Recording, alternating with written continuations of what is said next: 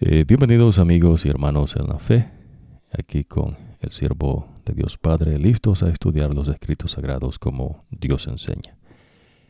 Bien empezado es mitad bien acabada, so vamos a pedir la bendición de nuestro Dios. Que el Señor te bendiga y te guarde, que el Señor te mire con agrado y te extienda su amor, a que el Señor te muestre su favor y te conceda la paz. Padre, venimos delante de tu presencia, suplicando nos concedas la unción de Dios Espíritu Santo, para que abras nuestras mentes y nos lleves a tus entendimientos comparando verdad espiritual con verdad espiritual. Y nos des el poder para vivir de acuerdo a nuestro ejemplo, que es Cristo Jesús. Estos favores los pedimos no porque seamos merecedores, sino porque los hemos confiados en nombre de Cristo Jesús, Señor nuestro. Amén. Ya usted aprendió cómo es que uno tiene que orar. Usted se dirige a Dios Padre, hace su oración y pide y da gracias en el nombre de Jesucristo. Sencillo, ¿no? Claro, vamos a ir profundizando un poco más a medida no expandamos en el estudio de la palabra de Dios acá con ustedes, compartiendo lo que Dios enseña. Pero es esa manera. Usted se dirige a Dios Padre, hace su oración y pide y da gracias en el nombre de Jesucristo. Dios Padre no le va a escuchar en los méritos de nadie más. Dios Padre no va a escuchar su oración si usted no se dirige a Él. Si usted se dirige a una estatua, alguna figura de alguna virgen o algún santo, no alguna figura, alguna persona que está muerta, Dios no le va a escuchar. Pues la manera como Dios enseña es que usted se dirija a Dios Padre, haga su oración y pida en el nombre de Jesucristo, o de gracias en el nombre de Jesucristo. En una ocasión anterior nosotros compartimos verdades fuertes que Dios enseña, fuertes no para algunas personas, duras, difíciles, ya que las personas pues tienden a atesorar y a apreciar las cosas del mundo, pero Dios nos habla con la verdad. Dios enseña, ves que lo mejor del mundo, dice el Señor, es estiércol, las costumbres de los pueblos son basura, y lo que supuestamente el hombre hace para justificarse delante de Dios, alguna obra no grande que se quiera hacer, esas cosas Dios le llama trapos de inmundicia.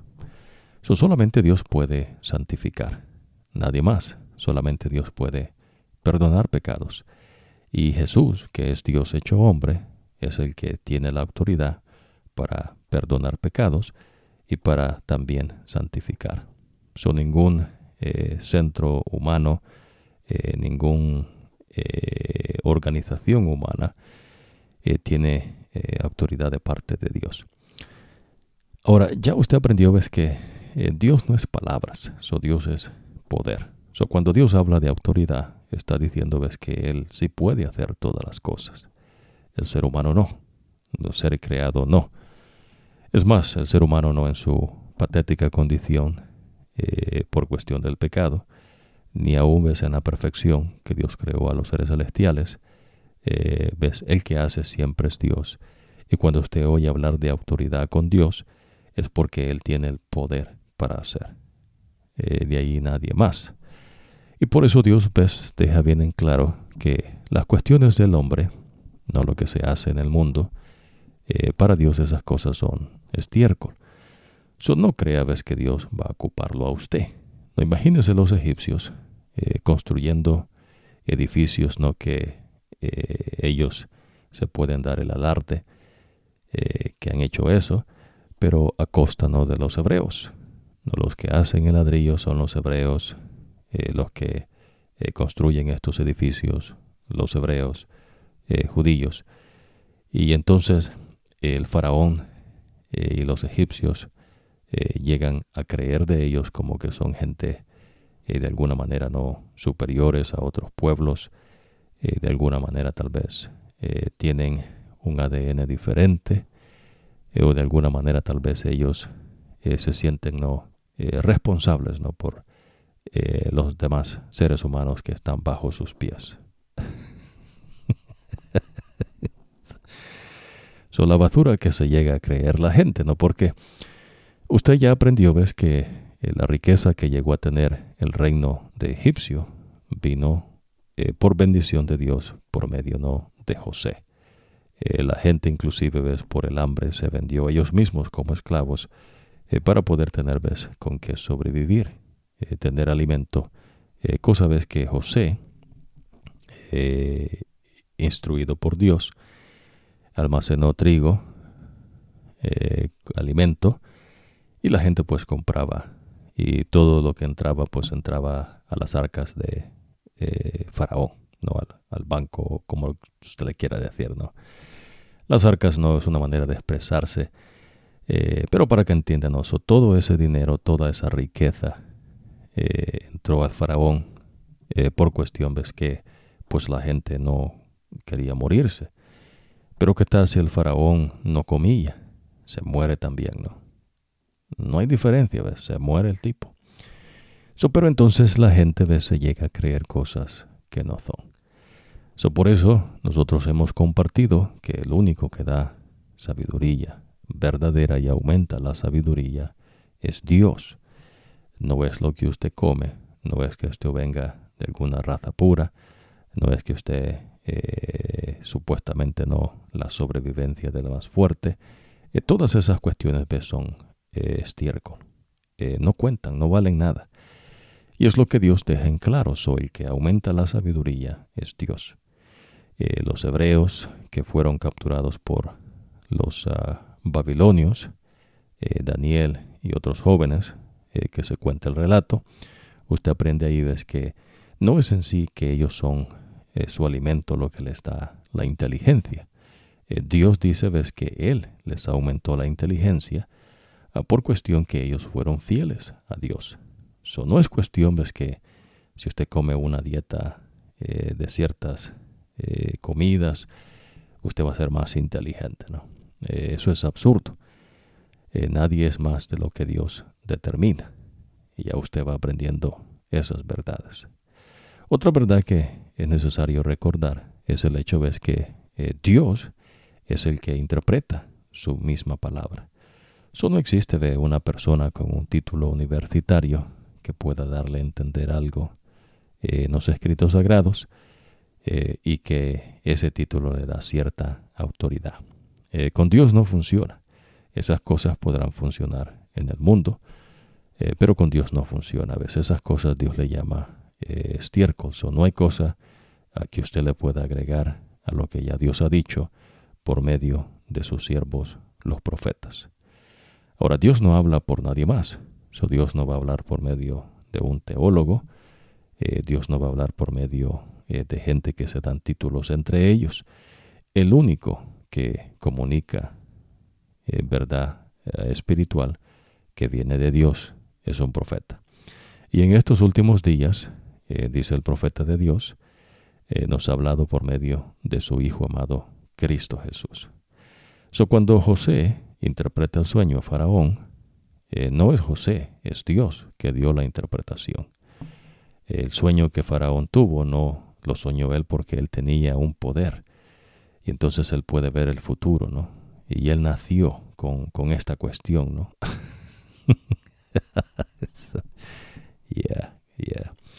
Entonces, no es así, ¿ves? El que puso el sueño es Dios y el que da la interpretación es Dios. Interpretación es el significado. Solamente hay un significado. Esa es otra verdad que Dios enseña. Dios solamente habla por medio de sus siervos los profetas y en estos últimos días por medio de su Hijo amado, Cristo Jesús. Ahora, otra verdad que usted va a aprender ahora, y vamos a expandir con ciertas que ya cubrimos en ocasiones anteriores, es en cuanto a la iglesia. La iglesia no es una catedral, no es un edificio no con ventanas de arquitectura barroco, con ciertas adornos, ¿no?, que se le ponen. Eso no es iglesia. ¿Ves? La iglesia es el evangelio eterno y las enseñanzas de Jesús. Es decir, lo que Jesús hizo por nosotros y las enseñanzas que Él dio, que los discípulos, que son profetas de Dios, porque Dios Espíritu Santo habla con ellos, enseñen por todas partes en el mundo. La iglesia es eso. Es decir, ¿ves? La iglesia quiere decir que Jesús dice que usted salga fuera de las doctrinas de hombres, no es decir, trapos de inmundicia, de gente que dice ser algo que no son con Dios. Y entonces Dios rechazó los fariseos, saduceos, y entonces por eso Él dice, ves, que Él fundó su iglesia. La iglesia no es algo que está conectada con Pedro. La iglesia es lo que Pedro dijo, que Jesús es el Hijo de Dios. La iglesia es lo que Jesús establece, pero no es un edificio, no una catedral, no es qué tipo de madera se usó en esa catedral, los diseños que se ponen, tal vez algunas pinturas que han puesto. Toda esa cuestión, ¿ves?, no tiene nada que ver con lo que Jesús enseña. Jesús menciona las buenas nuevas del Evangelio eterno y también menciona lo que son sus enseñanzas, y a esa cuestión entonces Dios le llama su iglesia. La iglesia tiene que ver con las enseñanzas de Jesús, cosa que no ha cambiado.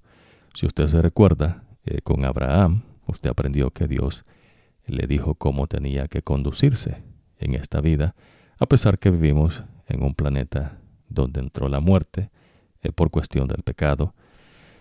Dios le enseñó a Abraham cómo tenía que vivir. También le dijo eso para que él comunicara con la gente que vivía con Abraham, para que ellos también viviesen de esa manera. No es cuestión, ves, que Abraham hizo alguna religión. La religión es invento de hombres que quieren controlar a otras personas poniéndose en puestos supuestos de autoridad que Dios no les ha dado, pero que ellos los crean para ponerse en puestos de autoridad delante de otra gente. ¿Se entiende, no? Dios, que en verdad es el verdadero Dios, no es palabrerillo, sino que es poder. Por eso, ves, cuando Dios habla, es poder. Dios no es puras palabras, ¿no? En inglés se dice, no, bluffing, ¿no? Hablar por hablar. Dios es poder. La verdad espiritual es, ¿no?, que la iglesia no es un edificio, no es un lugar que el hombre construyó. ¿Ves? La iglesia son el Evangelio eterno, las enseñanzas de Jesús, y el infierno, pues, no puede ir en contra de esto. Es decir, ves, este es el medio por el cual Dios salva al pecador. Dios ha hecho propiciación para que usted pueda hallar en Cristo Jesús perdón de pecados, y también pueda recibir a Dios Espíritu Santo, que crea una mente nueva en usted y también pone en usted el querer como el hacer, para que podamos vivir una vida de acuerdo a las enseñanzas de nuestro Dios. Hermoso, ¿verdad? El tener el amor de Dios en nuestros corazones es que usted tenga a Dios Espíritu Santo. A Dios Espíritu Santo en nuestros corazones, entonces usted tiene el fruto del Espíritu Santo. El fruto del Espíritu Santo, que está bien no entretejido en los escritos sagrados, Dios menciona, ¿no?, también de que el amor de Dios se resume en dos mandatos, ¿no? Amar a Dios con todo tu corazón, con todo tu ser y con toda tu mente. Ese es el primer mandato, pero Dios da especificaciones de cómo es que usted ama a Dios con todo su corazón. Es decir, ves, cuando usted cuando usted oye decir, ¿no?, corazón y mente, está diciendo los motivos y en su mente. Pero si dice solo corazón, está hablando de la mente.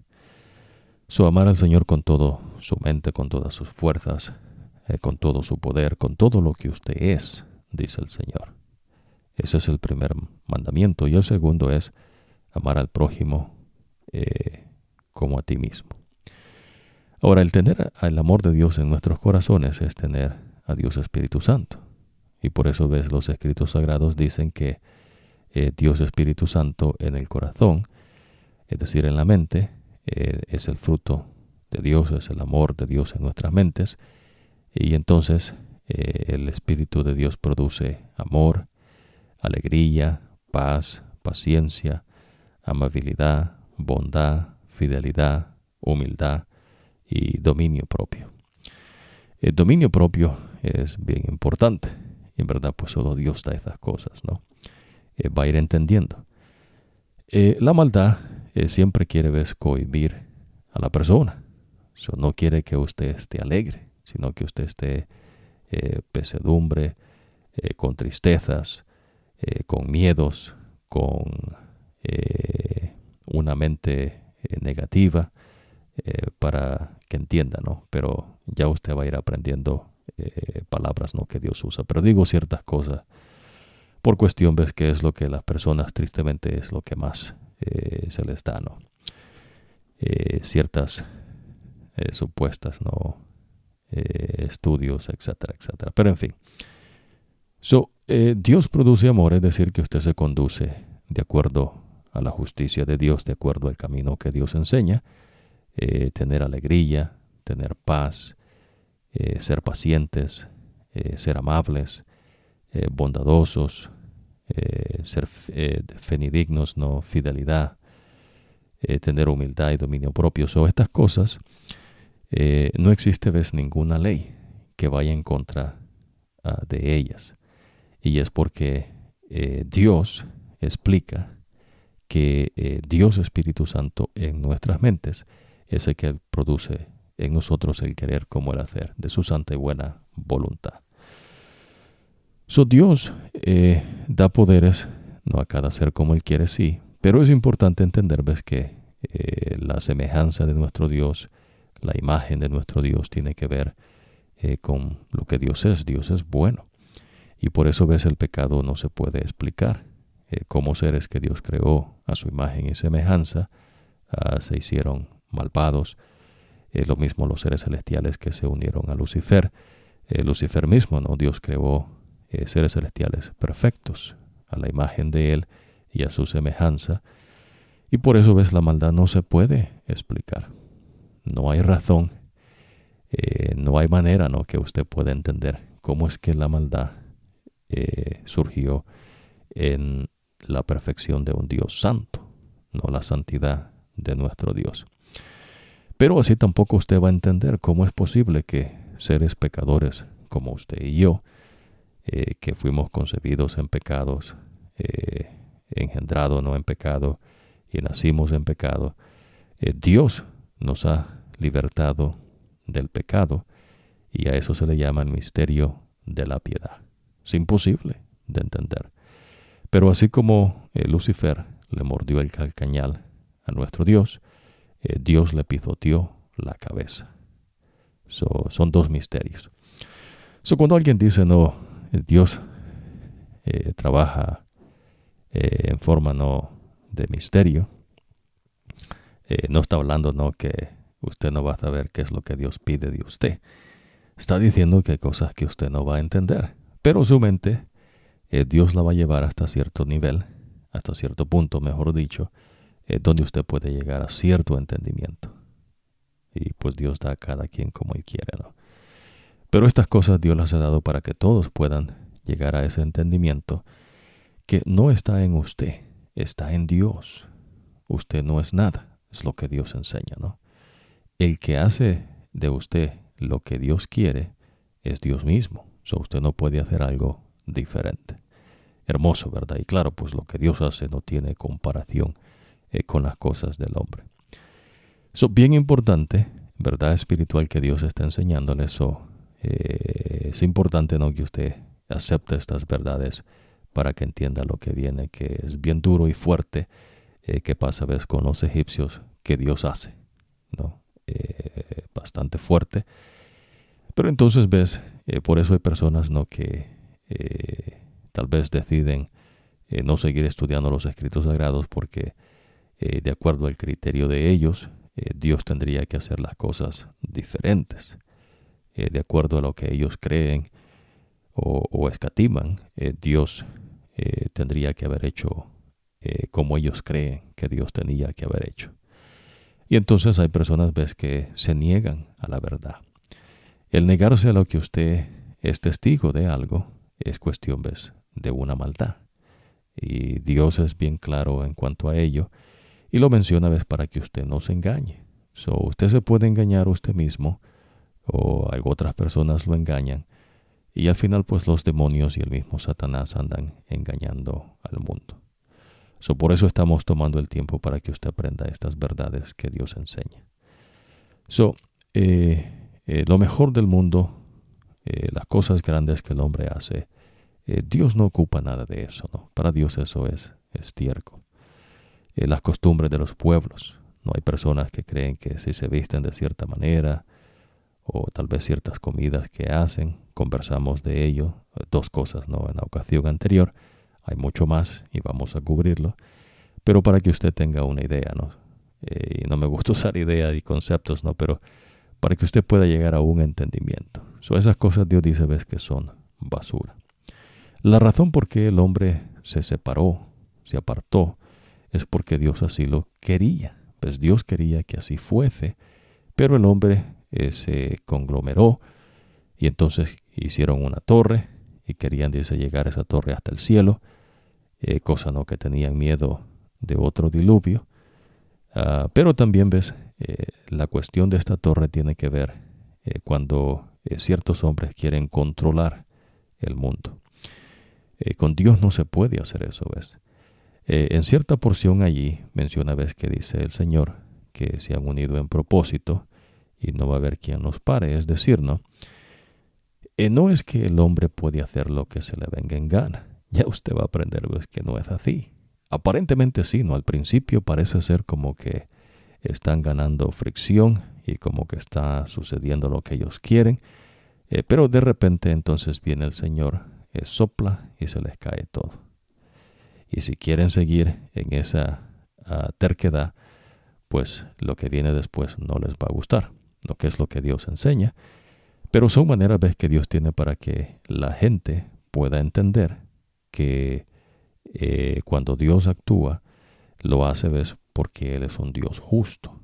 La justicia de Dios, claro, no tiene que ver directamente, ¿no?, con la justicia del hombre, porque Dios enseña, ves, que es justicia.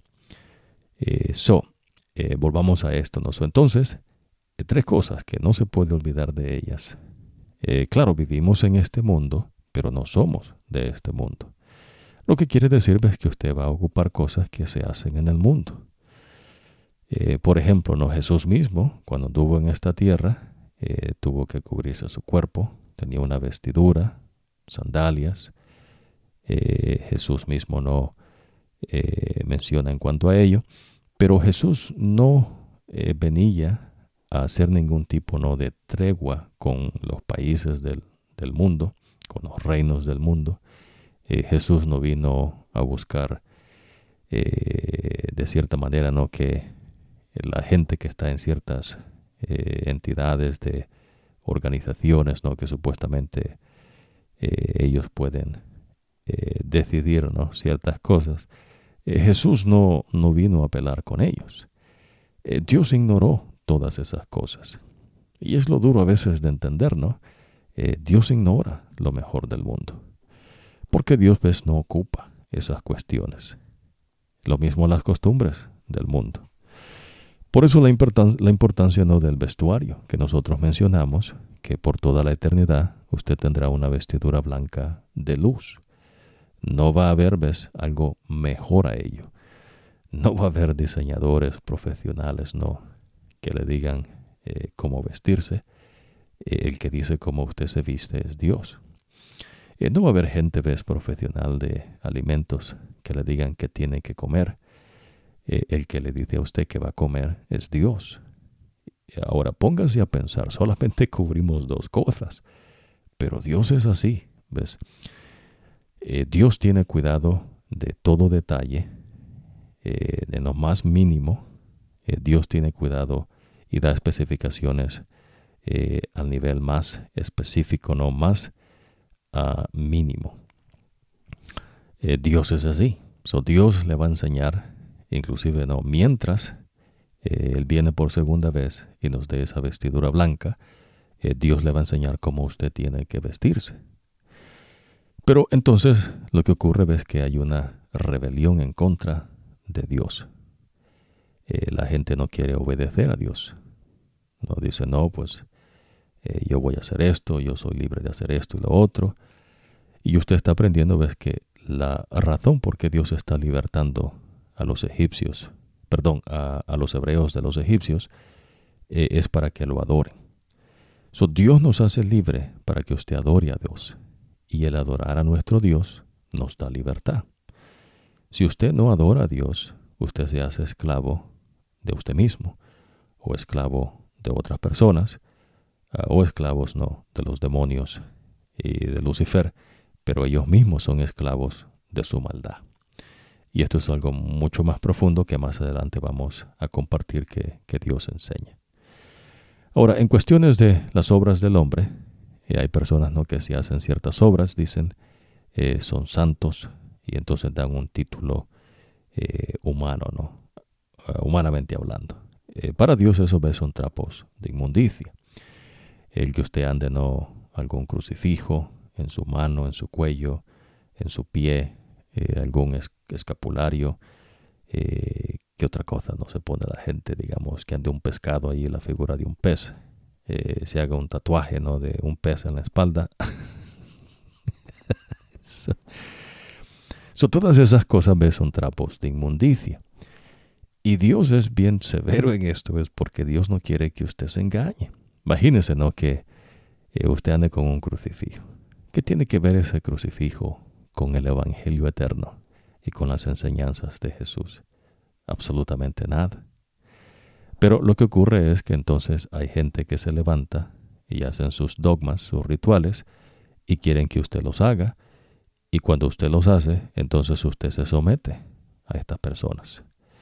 Lo mismo pasó con los fariseos y seduceos.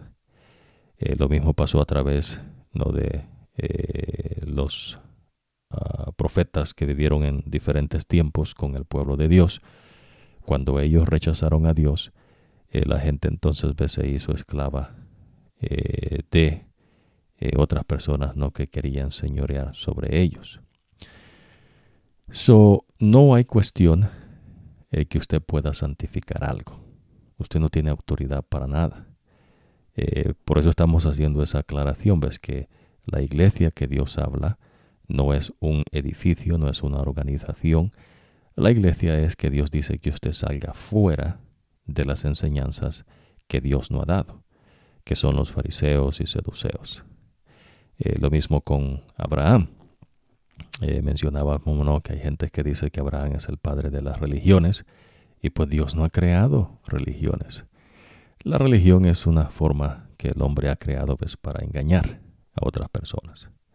Y claro, se sujetan con aquellos profetas que son de verdad, y entonces después ellos salen con sus estudios, con sus rituales, con sus enseñanzas, y esas enseñanzas y rituales no tienen nada que ver con lo que Dios ha dicho.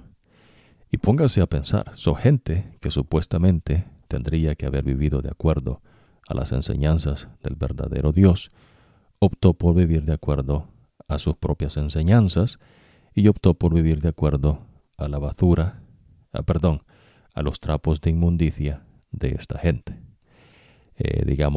Los fariseos se vestían de una manera distintiva para que la gente los reconociera.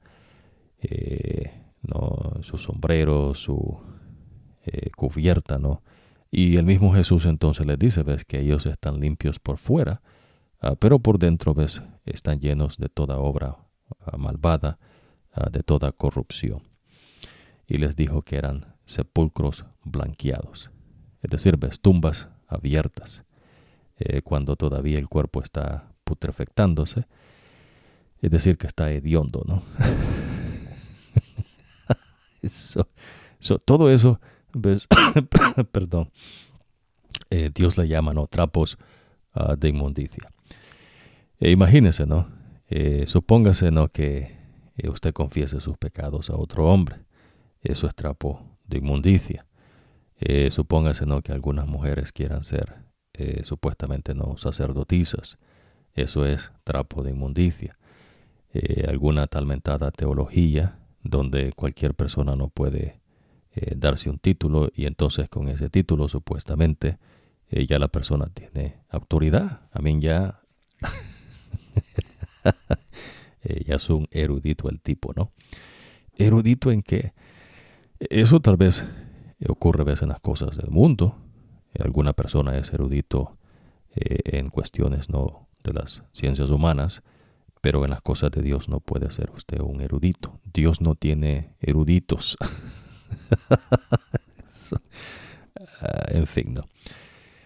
Si hay mujeres sacerdotisas que eran prostitutas con los dioses paganos, ¿no?, que otros pueblos tenían, que usted ya va a aprender, y uno de esos pueblos, ¿no?, que eran los asirios, una su diosa que tenían, Acera, tenía, sacerdotisas, pero Dios nunca tuvo sacerdotisas, pues Dios tuvo sacerdotes.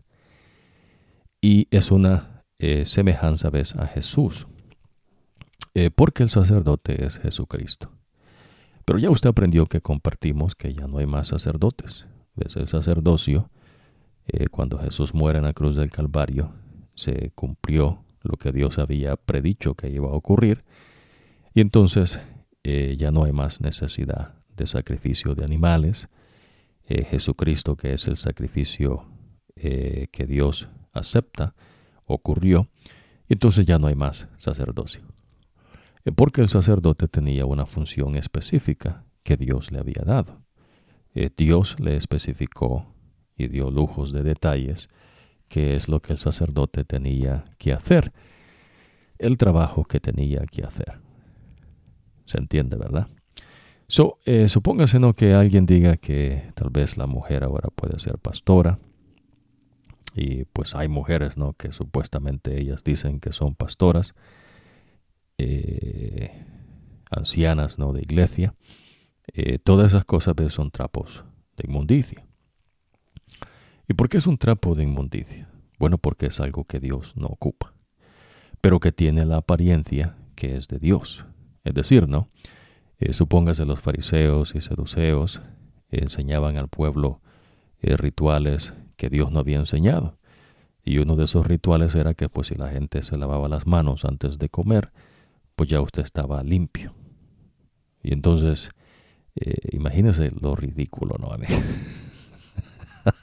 Bueno, pues es que ese es el extenso cuando la mente se tupe, cuando la persona se aparta de aquel que es inteligencia, que es Dios.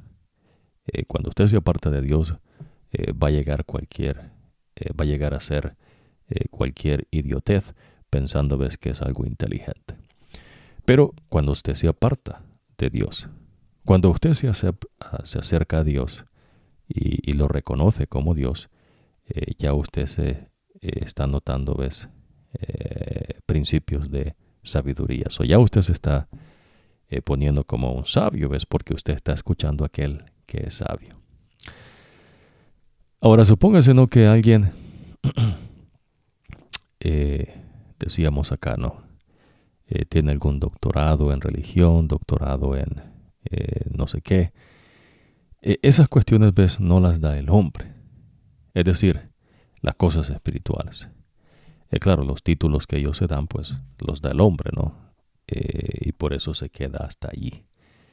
Imagínese Pedro, Juan, los discípulos, estableciendo, ¿no?, una universidad y enseñando ellos de sí mismos, de la experiencia, de lo que ellos han llegado a vivir, a entender. Y entonces ellos escriben y empiezan a filosofar al respecto. Y entonces ya aparece Pedro, ¿no?, como una persona que tiene un ADN diferente. Y pues este tipo no lo sabía, ¿no? Era un simple pescador, pero ahora es un teólogo, ¿no? Pues no, Dios Eso no funciona con Dios. Y por eso mucha gente se encuentra con esas verdades y no les gusta. Y entonces ellos empiezan a crear sus propias dogmas, doctrinas, es decir, enseñanzas, y quieren que la gente las haga, pero ellos no las hacen. Porque me gustaría que usted entendiese esto. La razón por qué ellos quieren que usted las haga es porque ellos entonces, cuando usted las hace, usted se está sometiendo a ellos. Pero ellos no las pueden hacer porque entonces ellos se someten a lo que ellos están diciendo que otros se sometan. ¿Se entiende, no?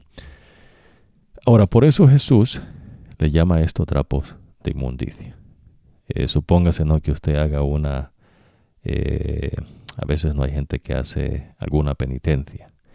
O hay gente, ¿no?, que se flagela el cuerpo, ¿no?, porque tal vez tuvo un pensamiento malo, o tal vez porque hizo algo malo. Y entonces Dios no enseña nada de esto. En la próxima ocasión vamos a hablarnos de ciertas doctrinas y credos, ¿no?, que el hombre llegó a creer como que eran de Dios, pero no eran de Dios. Y entonces usted va a decir, no, pero ¿cómo es posible? Amén. ¿En dónde cabe? Bueno, eso cabe, ¿ves? Porque cuando usted se aparta de un así dice Jehová, cualquier engaño que venga usted lo va a creer. Por eso, si Dios dice algo, créalo. Si Dios dice que usted haga algo, hágalo. Dios no va a pedir que usted haga algo que se manifieste la maldad. ¿Ves? Al contrario, lo que Dios pide es bueno. Pero si usted no acepta lo que Dios le dice, usted se va a ir engañando usted mismo. ¿No? Ok, muy bien. Ahora, imagínese que alguien diga, ves, que no hay diferencias entre un hombre y una mujer. Eso es un engaño. Sí lo hay. ¿Por qué? Porque el que creó al hombre y a la mujer dice que hay diferencias. Si bien es cierto que la mujer tiene la imagen de Dios, porque fue sacada del hombre, también es cierto, ves, que Dios es hombre. Es decir, Dios no es mujer. Pero en esta creación, Dios creó un hombre y una mujer. Si usted entiende lo que hemos estudiado hasta ahorita, si usted lo acepta, Dios le va a dar el entendimiento, pero si usted lo rechaza, no va a entender nada. El hecho es que la mujer quería ser un Dios, es porque no le agradó la posición que ella tenía. Ahora, ha de entender esto, ¿no?, que la cabeza de Jesús es Dios Padre, la cabeza de todo hombre es nuestro amado Señor Jesucristo, y la cabeza de la mujer es el hombre. No, claro, yo sé que tal vez eso no le agrade a algunas, ¿no?, pero eso es así. Ahora, tiene que entenderlo dentro del contexto que Dios enseña. Usted no puede agarrar cosas del mundo y tratar de entender lo que Dios le dice. Eso no va a entenderlo, ¿no? Dios creó al hombre a su imagen y semejanza, que es Adán, y entonces Dios sopló un soplo de vida y el hombre fue un ser viviente. Ahora, cuando Dios crea a Eva, Dios no creó a Eva del polvo. Dios sacó una costilla y carne de Adán que estaba en la costilla, y de esa carne y de ese hueso, Dios hizo una mujer. ¿Usted entiende? La mujer fue creada para el hombre. ¿Se entiende? Yo sé que esto es difícil, ¿ves? Pero estamos haciendo esto, ¿ves? Porque en esta tarde usted va a aprender que si usted va en contra de Dios, no va a acabar bien. ¿Ves? Cuando usted agarra un pleito con Dios, va a acabar mal. ¿Entiende? Al principio usted va a creer como que se siente fuerte, ¿no? Pero usted ya va a aprender, ¿ves? Que pues, ¿qué va a poder usted contra el Dios Todopoderoso? Pues eso es engañarse la mente, ¿no? Bueno, es un engaño de la mente, pero en el contexto que lo decimos es que usted mismo se está engañando, haciéndose creer cosas que pues que no son. Dios es cosa seria. Pues, y por eso Dios, y estamos planteando esta introducción porque lo que viene pues es bien fuerte, pero es lo que ocurre, ¿ves? Cuando usted se rehúsa aceptar lo que Dios enseña. Ahora, nótese que cuando Dios dice algo, eso es bueno. Dios es bueno y lo que Dios hace, pues es bueno. ¿Se entiende, verdad? Usted no, usted es malo. Dios dice, ves que todos somos malos. Pero en Cristo Jesús, ahora Dios nos da perdón de pecados y está haciendo una nueva creación en nosotros. Hermoso, ¿verdad? Trapos de inmundicia, ¿no? Imagínense, ¿no? Gente creando rezos, dicen ellos, ¿no? Confesándose los pecados con otro hombre. Y ya usted se confiesa, ¿no? Y entonces le dice, rézate 2 Aves Marías y yo te perdono los pecados. Estás excomulgado, ¿no? ¿De dónde, no? Yeah. Imagínense, ¿no? También mujeres, ¿no? Ya una mujer allí, pues que, acuérdense, no estamos hablando de cosas espirituales. Y esta cosa pues no tienen cabida las cosas del mundo. En el mundo, ves, la gente cree que puede hacer todo, ¿no? Amén. Pueden hacer todo, ¿no? Amén. Yeah, amén. Pero bueno, ¿no? Son las cosas espirituales no es así. Y es lo que usted está aprendiendo, ¿ves? Dios creó a la mujer para uno de hombre. El que la mujer exista es algo bueno, ¿ves? Dios crea y lo que Dios hace es extremadamente bueno. No se le puede quitar y no se le puede agregar. Dios creó a la mujer para el hombre. Pero claro, ves, la mujer le pertenece a Dios. El hombre no hizo la mujer. ¿Ves? Pero la mujer no está contenta, ves, con su posición y entonces ella quiere y codició ser un Dios. Y entonces, engañada por el diablo, ella come del árbol que Dios dijo que no se comiera. Interesante, ¿no? Y por eso usted aprende, ves, que Pablo dice que no permite que la mujer enseñe. Y estas cuestiones, veces, son cuestiones espirituales. ¿Se entiende, no? Aquí no estamos hablando de cosas del mundo. En el mundo, pues usted haga lo que... El mundo siempre hace lo que quiere, ¿no? Supuestamente. Pero sepa, se ve que hasta Dios se interpone en las cosas del mundo. Ya usted va a aprender también, ¿no? Pero entonces, ves, en las cosas espirituales, Pablo, guiado por Dios Espíritu Santo, dice, ves, que Dios no permite a la mujer que haga ciertas cosas que Dios da al hombre.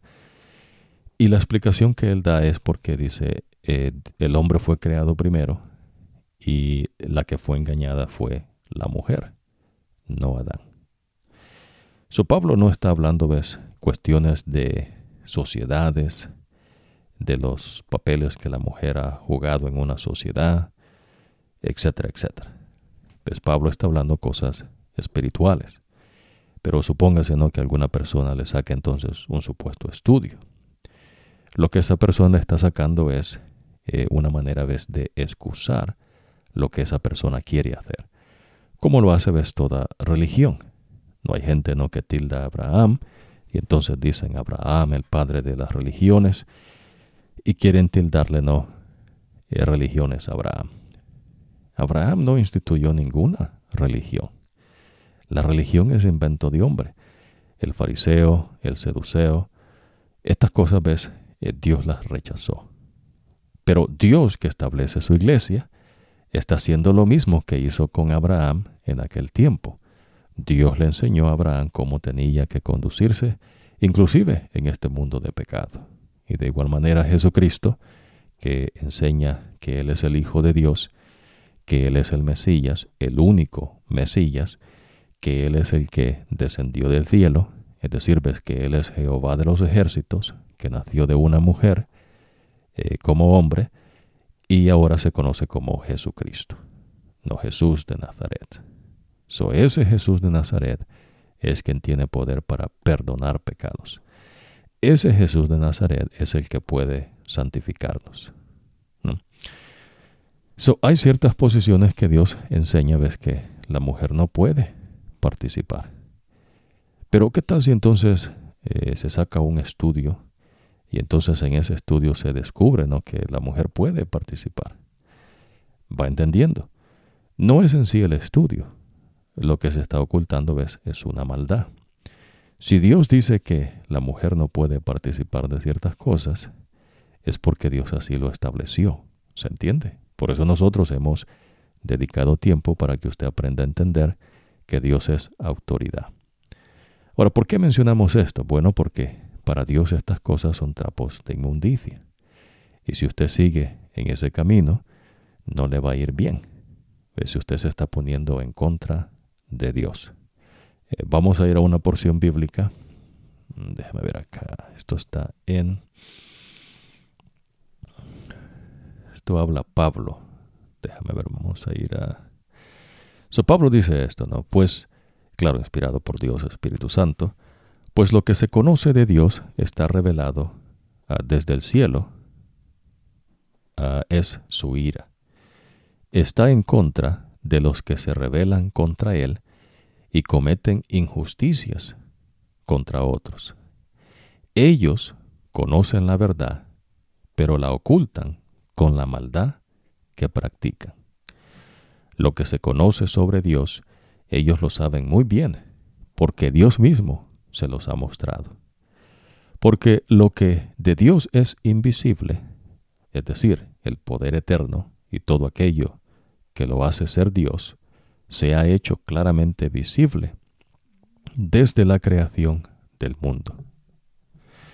El ser humano ha podido entender todo eso con facilidad al observar la creación de Dios. Así que la humanidad no tiene excusa alguna para hacer todo el mal que hace. Aunque los seres humanos conocían a Dios, no lo respetaron como Él merece, ni le dieron gracias. Es decir, ves, la gente pues no quiere obedecer a Dios. Dios dice que se hagan las cosas de cierta manera, pero entonces la gente, ves, se rebela, es decir, son rebeldes. Se hacen rebeldes. Hacen una rebeldía.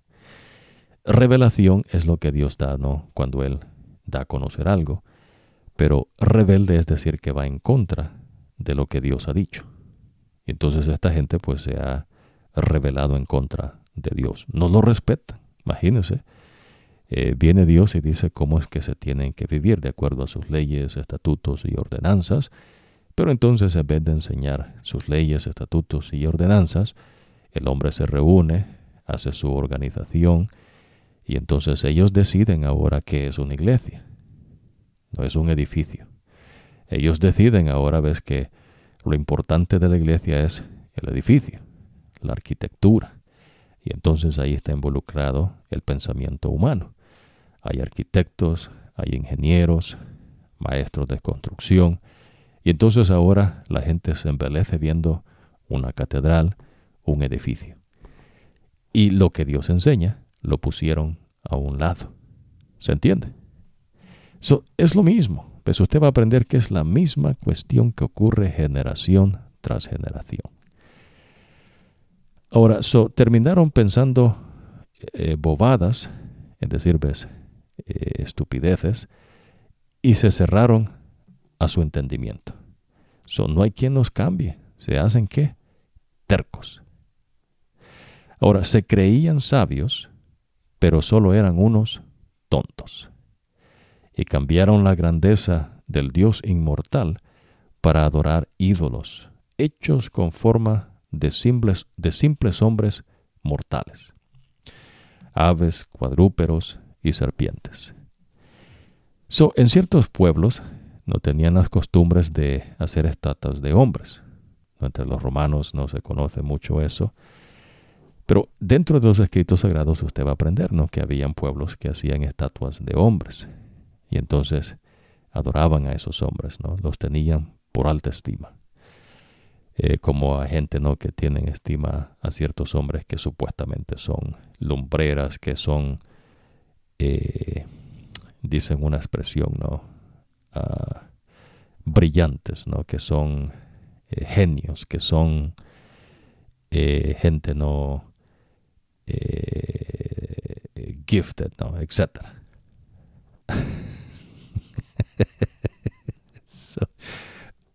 ¿Sabe qué? Cuando usted viene al conocimiento del verdadero Dios, nadie nace, ¿no?, con algo que no se sabe, que no se entiende. Dios le enseña, ves, que todo eso es estiércol. Cosas que el hombre se han llegado a creer, ¿no? Pero claro, ¿no? Dentro de lo que Dios enseña. Por eso los mantenemos, ves, en las enseñanzas de nuestro Dios. Pero en fin, entonces, esta gente, ves, se hace sus propios ídolos, sus propios dioses. Ellos deciden. Y así pasa, ves, con cada organización que el hombre hace. Pues por eso la iglesia no es una organización humana. La iglesia no es un grupo de hombres. La iglesia, ves, es Jesús, es decir, Jesús que vino a esta porquería de mundo que Él no creó, se dio como propiciación para nuestros pecados, y ahora dice, ves, que Él es el camino, la verdad y la vida. Nadie viene al Padre si no es por Jesús. El que perdona pecados es Jesús. El que santifica es Jesús.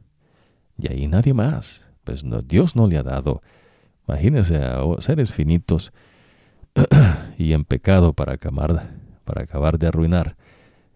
¿Van a decidir cosas del Dios eterno? Absurdo, ¿no? Ridículo. Usted va a aprender, ves, que Dios Espíritu Santo hablaba con los apóstoles. Dios Espíritu Santo descendió con poder y los discípulos tuvieron, ves, la facultad de hablar en otros idiomas que nunca ellos habían estudiado ni sabían. Pero ¿quién da eso? Lo da Dios Espíritu Santo. Ese es el poder de Dios. Por eso a veces usted va a mencionar, mencionar que en ciertas posesiones demoníacas dicen, ¿no?, que alguna persona hablaba latín, ¿no? Bueno, vamos a explicar esto, ¿ves? Porque ya que Dios lo mencionó, Dios enseña, ves, que Dios Espíritu Santo descendió con poder y entonces los investió de poder a los discípulos. Y entonces ellos pudieron hablar en otros idiomas y no fueron, ves, a estudiar el idioma. Es algo que Dios les dio. Ellos podían entender el idioma y hablarlo con facilidad porque Dios les dio la capacidad. Ahora, entre los cristianos, entonces se reconocía que alguien era investido de Dios porque hablaba en otros idiomas y era conocido como el don de lenguas. Ahora, el don de lenguas no es que una persona hable cualquier tontería, ¿no? Y entonces diga que está hablando en otro idioma. No, eso no es el don de lengua, ¿no? Es decir, el don de lengua es el don de hablar otro idioma. Pero un idioma, ves, que se entiende que Dios mismo confundió. Porque acuérdese, ves, en la Torre de Babel Dios confundió los idiomas. Entonces, ¿por qué la importancia en cuanto a eso? Para que usted vaya aprendiendo, ves, que el que hace es Dios, el que es poder es Dios, y Dios es el que crea, y Dios es el que determina su creación. No todos los seres creados son creados con los mismos poderes que Dios les da. Ya nosotros hemos compartido que entre los seres celestiales Dios revela varios de ellos, ya usted va a aprender, y unos de ellos que hemos mencionado son los querubines y los serafines, que son los de más alto rango dentro de la creación de los seres celestiales con Dios. Ahora, el serafín tiene 6 alas. Esos tipos son veloces. Una velocidad, ves, que el ojo humano no puede contemplar. Y son seres poderosos. Ahora, el querubín son seres celestiales que exceden en poder. Tienen más poderes que el serafín. Pero repetimos, el serafín es poderoso, pero el querubín excede en poder. ¿Quién determinó esto? Lo determinó Dios. Pero lo que ocurrió en el cielo fue una revuelta donde Lucifer despertó el descontento entre los seres celestiales.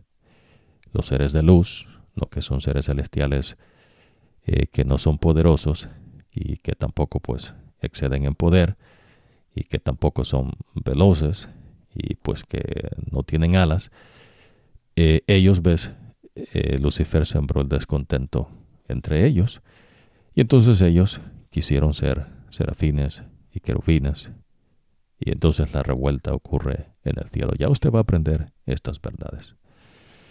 Ahora, nótese que el querubín no se hizo él solo. El serafín no se hizo él solo. Pero Dios creó a sus seres de acuerdo a su infinita sabiduría, y la manera como Dios crea a cada ser es algo bueno.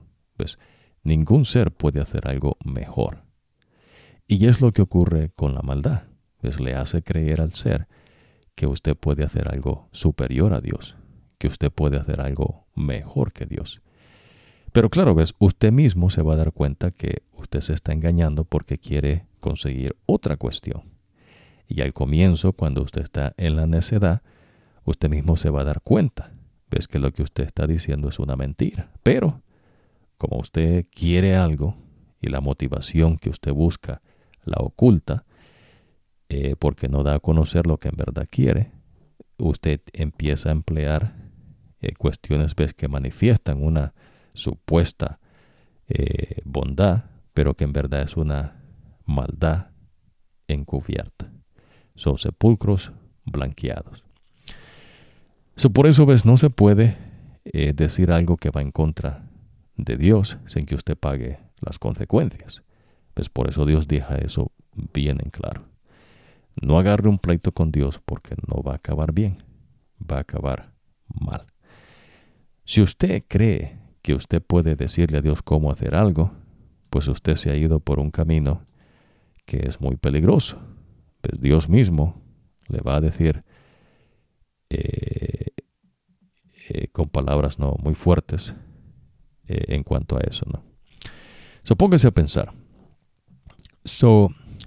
Seres inteligentes hicieron dioses que tenían figuras de aves, cuadrúpedos y serpientes. O otros seres humanos, ¿no?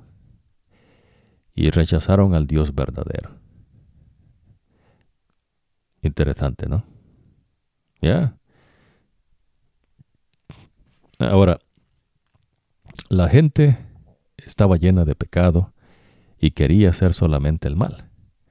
Por eso Dios permitió que fueran esclavizados por los pecados sexuales que cometían y deshonraron su cuerpo unos con otros. Cambiaron el verdadero Dios por una mentira. Adoraron y sirvieron a la creación en lugar de adorar y servir al Dios, el Creador, a quien sea la honra para siempre. Que así sea. Decir amén. En vez de adorar al Creador, hay una naturaleza. Y en vez de decir, ves que Dios creó todas las cosas, hay un Big Bang. No se entiende cómo, ¿no? Y entonces, la sobrevivencia del más fuerte. Y salen con un calendario, salen con ciertas fechas que ellos mismos se han creado, pero Dios les muestra, ves, con toda claridad que eso es una mentira, un engaño.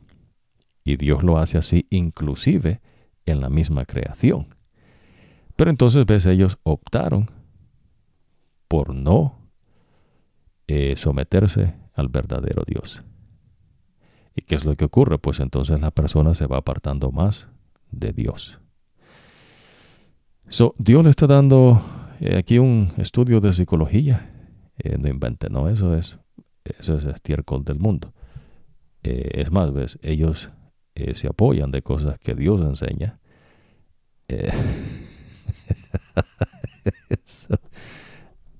Pero bueno, ves.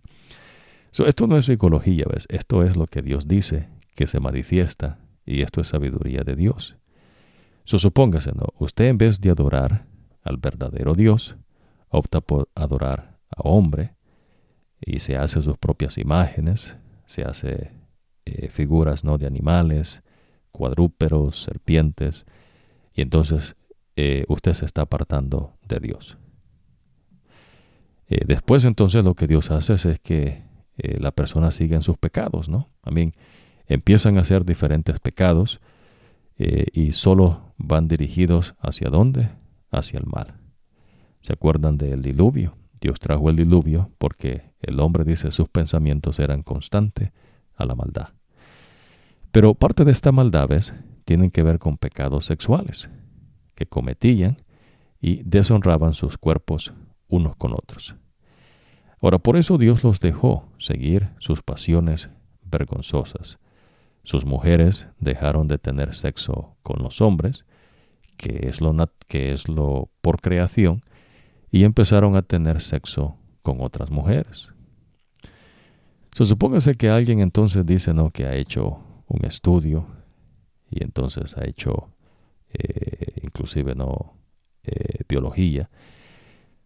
Lo que la maldad busca siempre es esto, ¿no? Y no cambia. Y va a ser así hasta que Dios venga por segunda vez.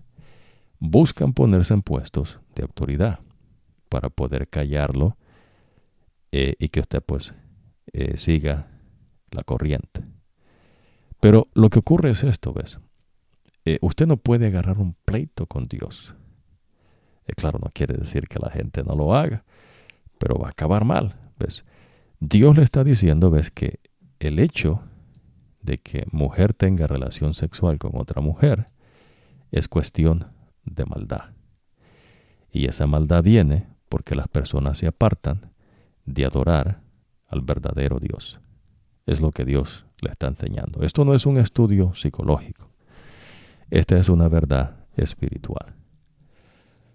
Aunque los seres humanos conocían a Dios, no lo respetaron como Él merece, ni le dieron gracias. Terminaron pensando estupideces, ¿no?, bobadas, y se cerraron su entendimiento. Es decir, ¿ves?, no pudieron alcanzar mayor entendimiento. ¿Por qué?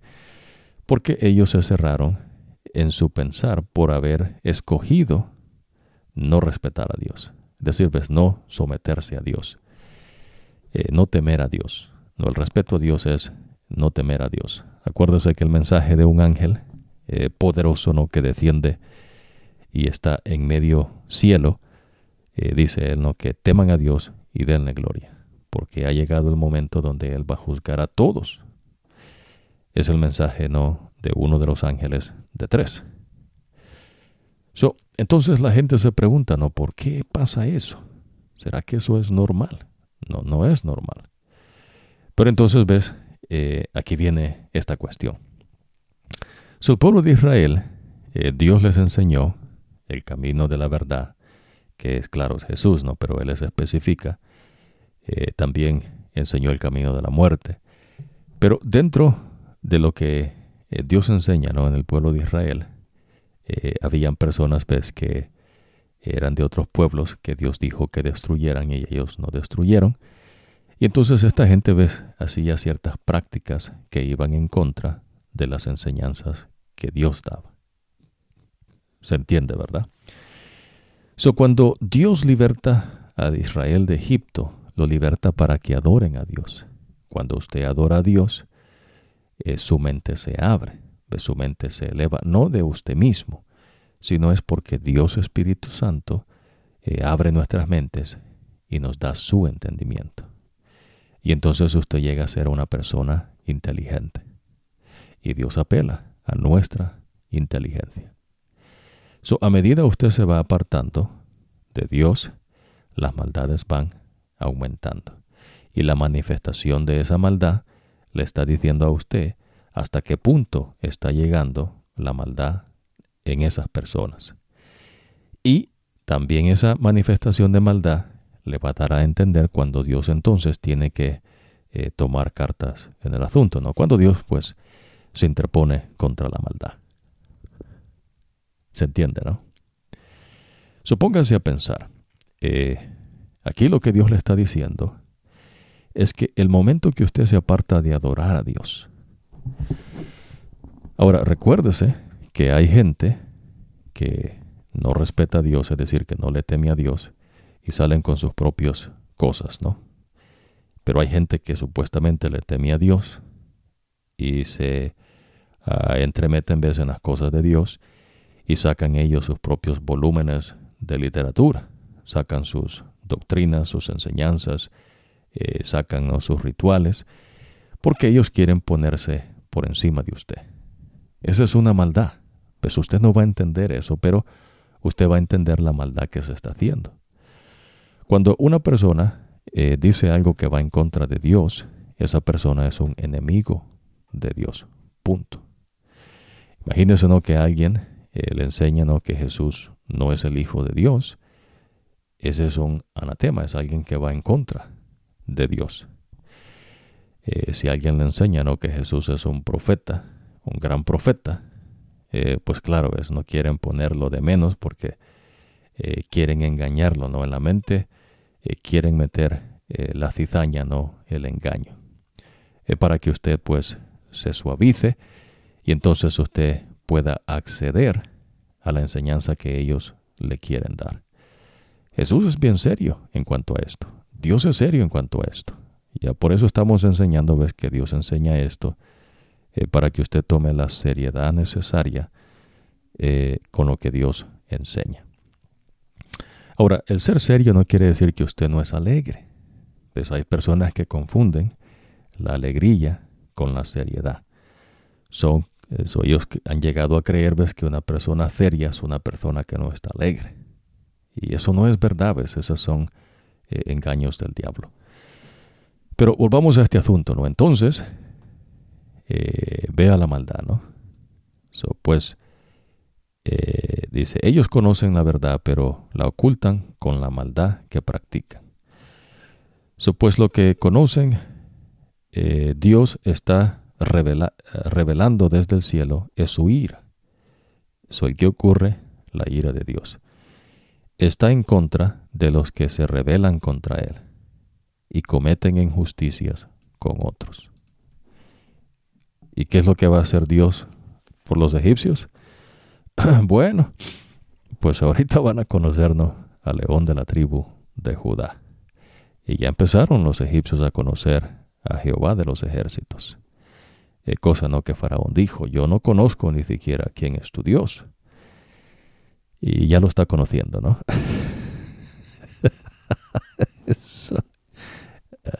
Bueno, entonces ves, digamos, los egipcios, que es un pueblo pagano, y todos los pueblos paganos, ¿no?, que no son el pueblo de Israel, porque entienda esto, ¿no?, todos los pueblos, la gente que vivía en Europa, lo que ahora se conoce como Europa, la gente que vivía en el África, lo que ahora se conoce como África, en Asia, ves, todos estos pueblos eran paganos, tenían dioses, adoraban el sol, la luna, las estrellas, se creaban sus propios dioses, algunos no con caras de elefante, otros con cara de león, etcétera, etcétera, ¿no? Aves, también tenían dioses, ¿no?, de reptiles, serpientes. Y todos estos pueblos estaban engañados, ¿no? Ahora, Dios establece un pueblo por medio de Abraham. Pero Abraham no es un tipo con un ADN diferente. Abraham, Dios le dice que lo sacó de la tierra de Ur. La tierra de Ur no es en Europa, no es en el Asia, está en el Medio Oriente, lo que ahora se conoce, ¿no?, como el Medio Oriente. Por eso usted aprende, ves, que a Abraham le salió un tipo, ves, que era pelirrojo. ¿Por qué? ¿Ves? Porque eso no es común para ellos.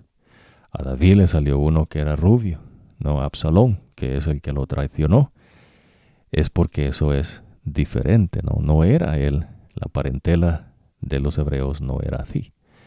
Pero ves, recuérdese que todos venimos ¿de quién? De Adán y Eva, y después de los hijos de Noé. Y Dios le enseña, ves, los hijos de Noé, cómo se esparcieron y de qué hijo venían ciertos pueblos, para que no lo engañen, para que no le den mentira por verdad.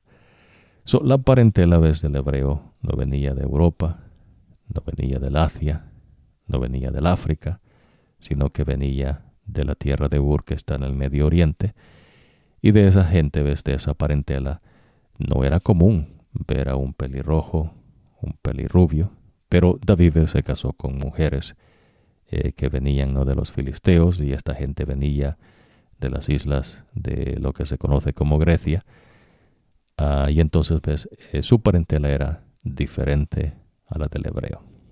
Ahora, ¿por qué es importante esto? Es importante, ves, porque Dios le está enseñando que Él es el que establece un pueblo.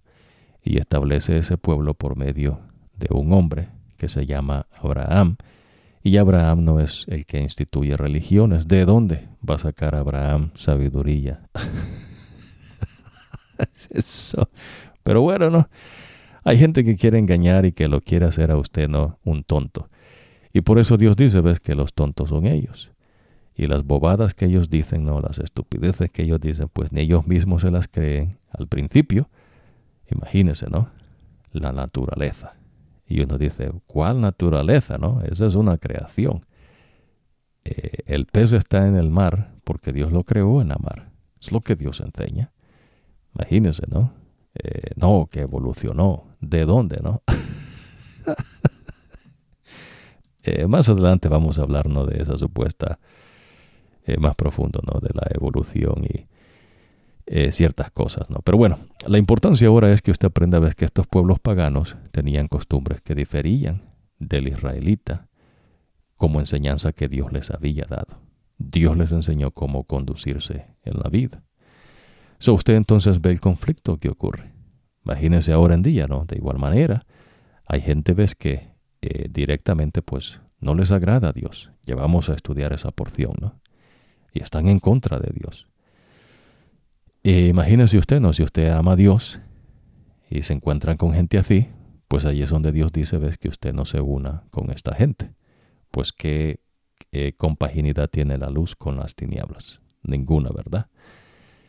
Ahora, ¿será entonces, ves, que Dios no tiene perdón para ellos? Claro que sí. Dios ha provisto perdón para todos.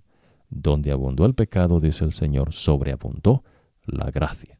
Y Dios nos perdona de nuestros pecados y de nuestras cuitas. Dios siempre está dispuesto a perdonarnos. Y eso es lo hermoso de nuestro Dios. Mientras usted tenga vida, mientras usted oye la voz de Dios, apelando a que usted deje sus caminos, ya usted va a aprender acá, ¿no?, que Dios enseña que si usted antes andaba por el camino de la maldad, dice, ahora venga al camino del bien. Ahora, ¿puede usted hacer eso? Claro que no. Póngase a pensar si usted puede ver y escuchar, a menos que tenga una discapacidad, ¿no? ¿Cómo usted puede ver? De igual manera, a veces el poder de Dios para que usted camine en el camino que Dios ha establecido. Usted no puede por usted mismo, pero el que pone el querer como el hacer es Dios Espíritu Santo. ¿Se entiende, no? Y claro, hay cosas que usted tiene que hacer, que Dios no va a hacer, porque Dios no le va a forzar su conciencia. Ahora, el ser humano, dice acá, ¿no? Lo que se conoce sobre Dios, ellos lo saben muy bien, porque Dios mismo se los ha mostrado. Porque lo que de Dios es invisible, o sea, su poder eterno y todo aquello que lo hace ser Dios, se ha hecho claramente visible desde la creación del mundo. El ser humano ha podido entender todo esto con facilidad al observar la creación de Dios. Imagínense, ¿no? La tierra gira sobre su eje, es un día. La luna gira en derredor de la tierra, es un mes. Y mientras ambos hacen su rotación girando en derredor del sol, es un año. Eso es inteligente, amén. ¿Cómo algo va a ocurrir así de la nada? No, ridículo, ¿no? No puede ser, amén. Ahora, el ser humano ha podido entenderlo, dice. Así que la humanidad no tiene excusa alguna para hacer todo el mal que hace. Aunque los seres humanos conocían a Dios, no lo respetaron como Él merece, ni le dieron gracias. No lo aceptaron como Dios. Ahora, terminaron pensando estupideces, ¿no? Bobadas, y se les cerró el entendimiento. Usted no puede razonar, ¿ves? Lo que está diciendo Dios. No van a entender. Por más que usted quiera no hacerlo, no puede hacerlo. Porque es algo que Dios le está enseñando. Es una manifestación de la maldad. No es psicología. ¿Ves? Ahora, cuando la persona se negó a adorar a Dios, entonces la gente empieza a creerse delirios de sus mentes. El apóstol Pablo también menciona eso, ¿no? Bobadas, estupideces, que aparentemente no, ellos creen que son sabios. Y es donde ellos se dan reconocimiento entre ellos mismos, pero están yendo en contra de Dios. Se entiende, ¿verdad? Es lo que el profeta de Dios le está enseñando. Que cuando la persona se aparta de Dios, entonces Dios va en contra del que se rebela en contra de él y de los que cometen injusticia con otras personas. Por eso es que Dios es justo, porque Dios le paga al malvado con su misma maldad. Maldad que el malo da, maldad que Dios les da. Claro, no es que Dios es malo. Lo que ocurre es que Dios les paga como ellos hacen con su propia maldad. Se entiende, ¿no? Entonces, ¿qué es lo que ocurre esto? Es una manifestación ¿de qué? De la maldad. ¿Y por qué estamos profundizando en esto? Bueno, porque para poder llegar al entendimiento que Dios le tiene en esta tarde, porque Dios va a matar, Dios va a quitar la vida de primogénitos. Y hay gente que no entiende, ¿no?, cómo es que Dios haga eso. Y hay gente que le da miedo o terror. Y hay gente que quiere hacerse de la idea que Dios no mata, que Dios no quita la vida. Y entonces dicen Dios es amor. Y en la mente de ellos quieren cerrarse a la verdad. Ese es otro tipo, bueno, es maldad, ¿no? Pero es una manifestación de la maldad. Cuando la gente no quiere aceptar la verdad que se ve. ¿Entiendes?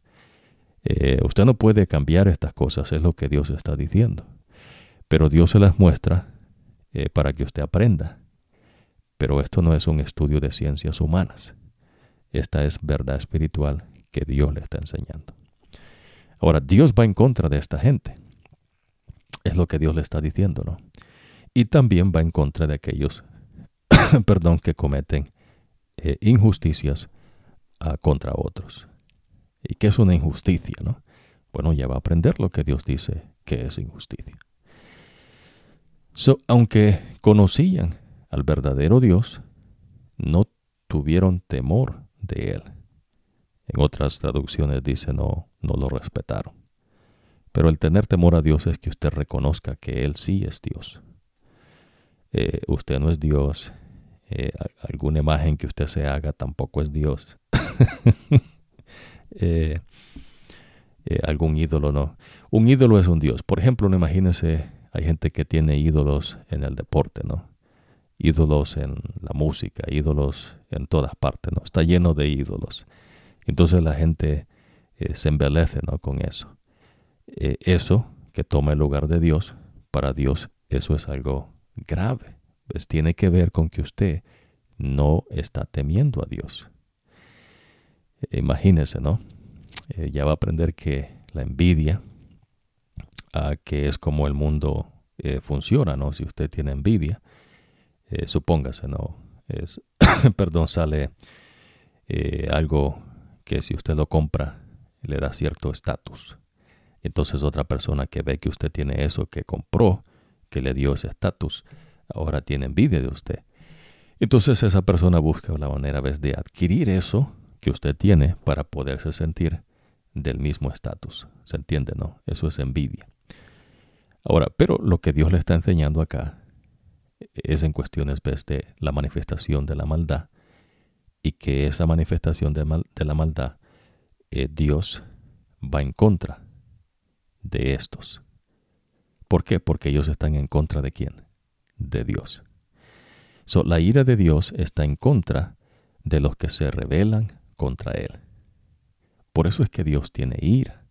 Por eso es que Dios mata. Por eso es que Dios destruye. Por eso es que Dios le quita los humos al altanero, ¿no? Por eso es que Dios trae hacia abajo. Y por eso es que Dios destruye. Esa es la ira de Dios. Y es lo que va a hacer Dios con los egipcios. Pues, pero Dios permitió que los egipcios se montaran por los hebreos, porque los hebreos también se apartaron del camino de Dios.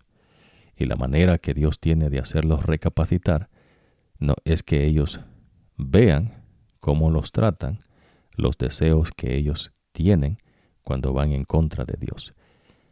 ¿Se entiende, verdad? Esta es verdad espiritual. Estamos profundizando. Sígame, que Dios le va a mostrar en esta tarde por qué es que hay cierta manifestación de cierta maldad. Esto no es estudio de ciencias humanas. Nosotros hacemos distinción entre las cosas de ciencias humanas y las cosas espirituales. Y empezamos haciendo esa distinción constantemente, ¿ves? Nosotros somos espirituales. Cosas que tienen que ver con las enseñanzas del verdadero Dios. Ahora, cuando entonces la gente no le teme a Dios, provoca la ira de Dios, y Dios va en contra de esa gente que se rebela contra Él. ¿Se entiende? Ahora, la maldad progresa. Ahora, terminando, entonces ellos terminan pensando estupideces, ¿no? Bobadas. Que usted dice, no, pero ¿y cómo alguien puede pensar tal cosa? Bueno, no es cuestión, ves, que usted pueda entender eso. Usted no puede hacer un estudio de eso. ¿Qué va a saber usted? Lo que Dios le está diciendo, que la razón por qué eso ocurre es porque esta gente se ha negado de temerle a nuestro Dios, de respetarlo como Dios, que Él es Dios. Y ellos han optado por seguir sus propios caminos. Cosa ves que el profeta Isaías dice claramente, ves que Dios dice, ves que cada quien se apartó por su propio camino. Todo mundo es un filósofo, ¿no? Todo mundo es un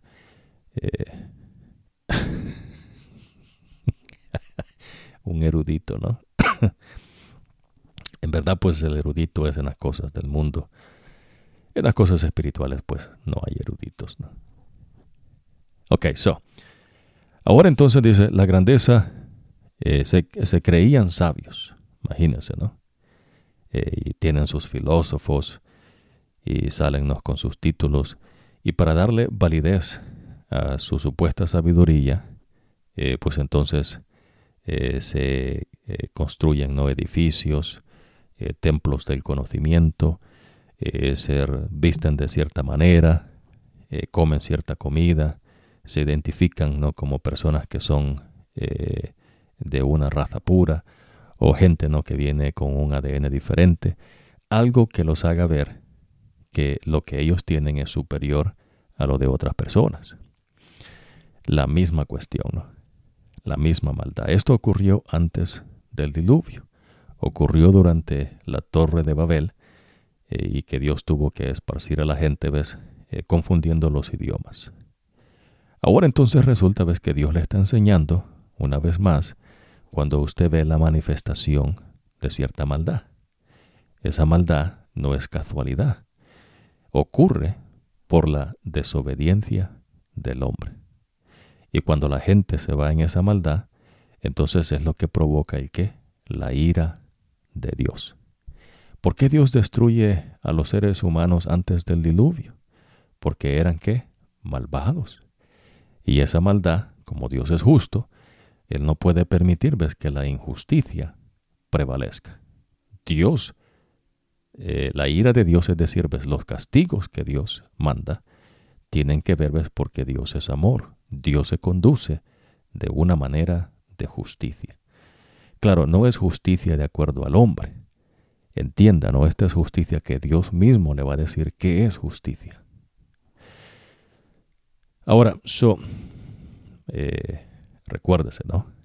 Ya vamos a empezar a continuar el estudio en la secuencia que Dios enseña de los escritos sagrados por medio del profeta Moisés, pero este entendimiento y estas verdades es importante, ¿ves?, para que usted entienda por qué es que Dios mató a todo primogénito en Egipcio. Y Dios continúa matando, ¿no? Inclusive los hijos de Judá, ¿se acuerdan, no? A uno le cayó un rayo y a otro se le atravesó un hueso mientras comía.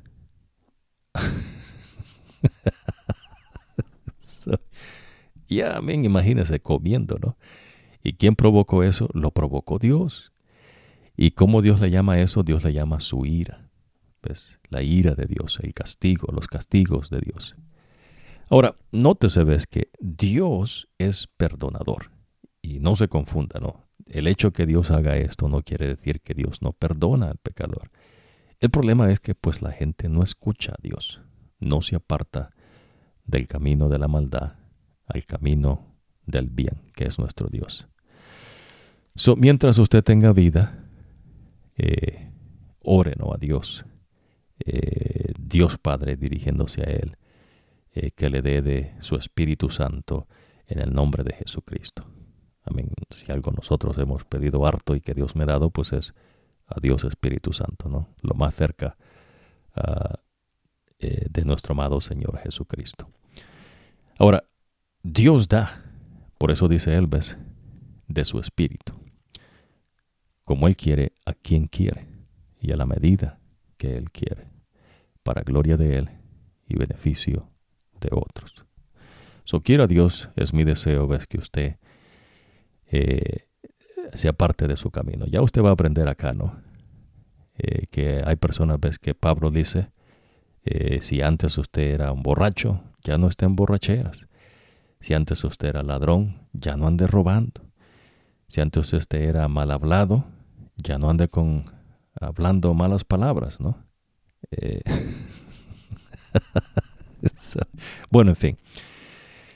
Esa es una manifestación de la maldad. Imagínense, hay gente, ¿no?, que dice, no hay una creación, hay una naturaleza. Ajá, no. ¿Qué es eso? Esta gente está decidiendo no respetar a Dios. Ellos pueden ver, ¿no?, que cómo la creación opera. Es imposible, ¿no? Cuando usted se pone a meditar en la creación, usted ve los peces en la mar, los animales de la tierra, y que alguien le diga, ¿no?, estos evolucionaron. Ajá, ¿no? Pero qué estupidez es esa, ¿no? Y eso es lo que está diciendo Dios, ¿ves? Que terminaron pensando bobadas, ¿no? Estupideces, ¿no? Delirios de su mente. Pero ¿cómo así, no? ¿Cómo puede ser posible? Bueno, no lo va a entender usted. Lo que Dios le está diciendo es que es la maldad. La maldad es cuando la persona se rehúsa a temer a Dios, termina pensando estupideces, ¿no?, bobadas, y también delirios de la mente, que ya más adelante no va a ir aprendiendo poco a poco.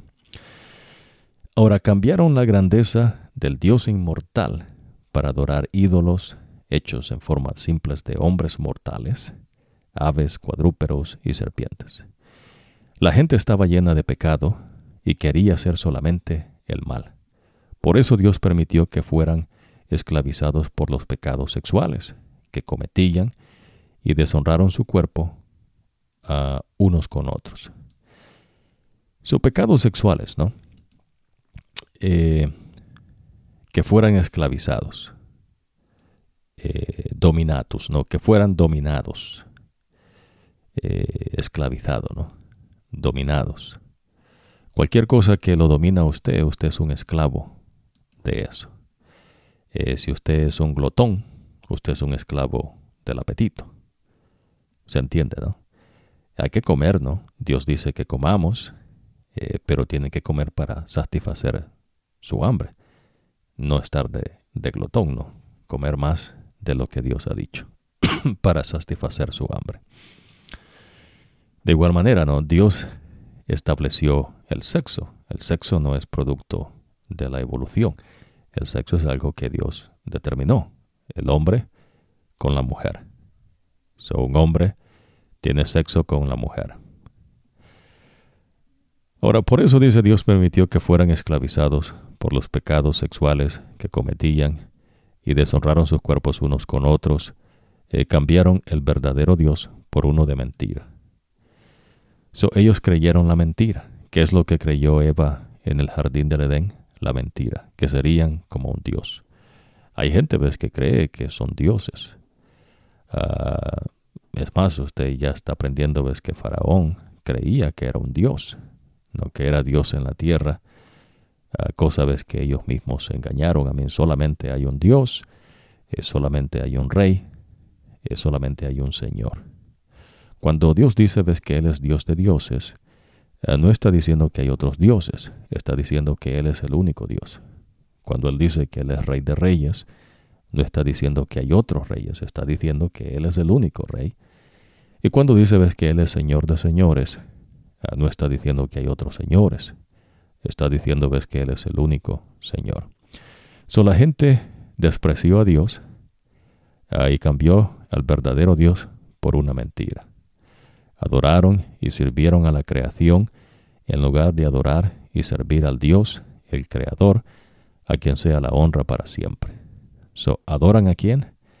A la creación. Pero ya no es creación, es naturaleza. Hay gente, ves, que se emociona, ¿no? Y dice cómo funciona la naturaleza. Y en la mente de ellos, pues ellos creen que pueden entender la naturaleza. Y entonces ellos adoran eso. Hay otra gente, ¿no?, que adora las obras de sus manos. Hay gente, ¿no?, que si hace ciertas obras, ¿no?, creen que están dejando un legado. Entonces todas esas cosas, ves, tienen que ver con engaños de la mente. Por eso Dios dice, ves, que la mente es engañosa y extremadamente corrupta. Esto no es un estudio de psicología, ¿no? No mezcle el estiércol del mundo, ves, con la pureza de las enseñanzas de nuestro Dios. Una vez la persona se da cuenta, usted ve esa manifestación, ¿no? Hay gente que si usted le habla de Dios, pues se enoja, ¿no? No es coincidencia, ¿ves? Tiene que ver con una manifestación de la maldad.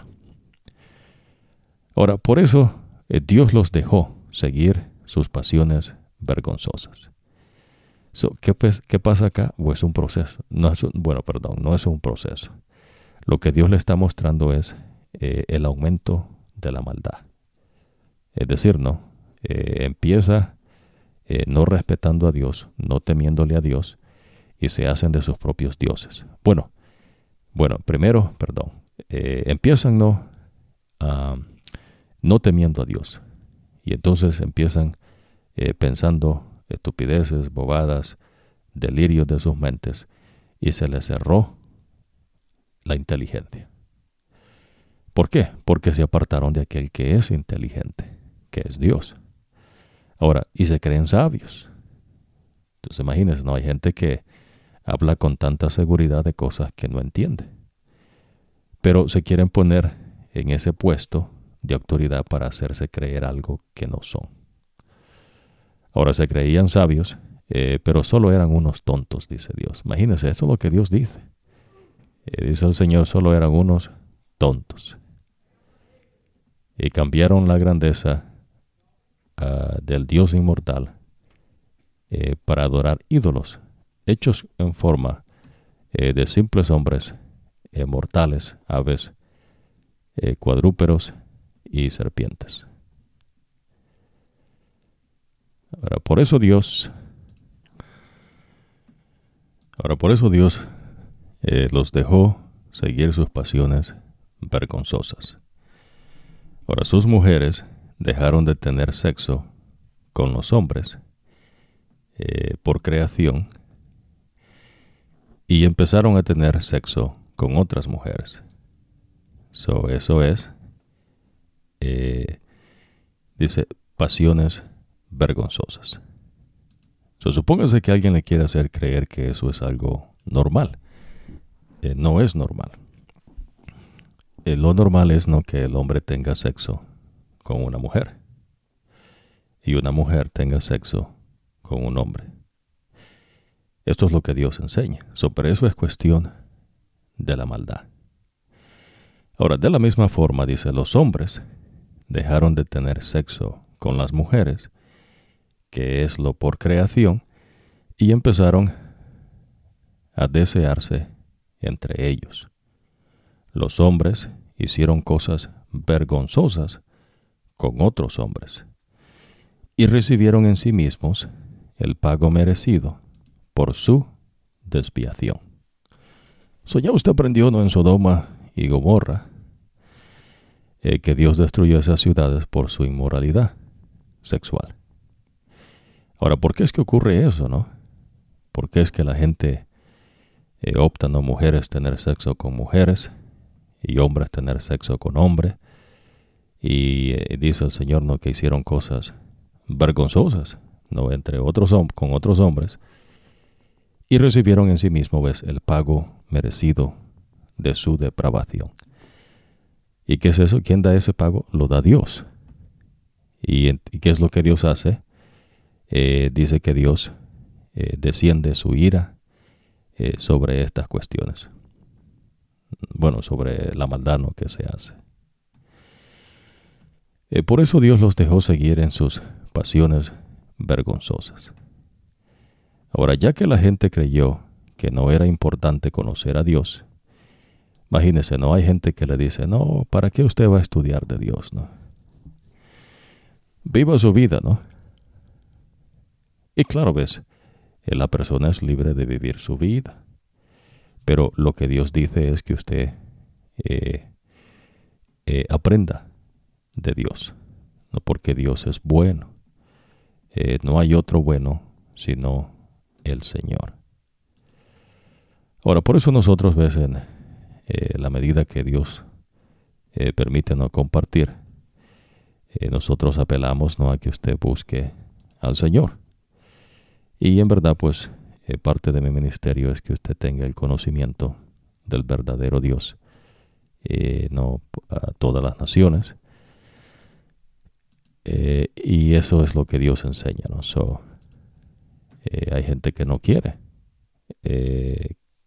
conocer a Dios, ¿no? Claro, usted no va a conocer a Dios por usted mismo, es algo que Dios se da a conocernos por medio de los mensajes que Él tiene con sus siervos los profetas, y en estos últimos días con Jesucristo, el Hijo amado de Dios, ¿no?, que es Jehová de los ejércitos hecho hombre. Ahora, y que la gente creyó que no era importante conocer a Dios. Él los dejó que siguieran pervirtiendo su mente y terminaron haciendo lo que no deben. ¿Por qué Dios permite esto, no? Bueno, para que usted sepa que cuando las personas se apartan de Dios, pues la mente es engañosa y extremadamente corrupta.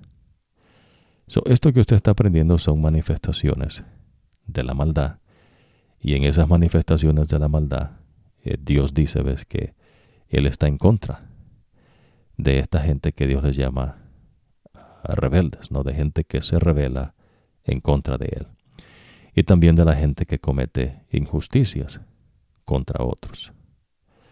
Ahora, Dios está en contra del que se rebela contra Él y del que comete injusticia. Y estas son manifestaciones de las rebeldías en contra de Dios.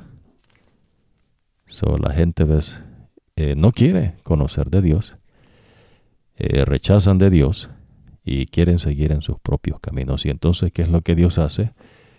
Dios los deja. Ahora, claro, hasta cierto punto, ¿no?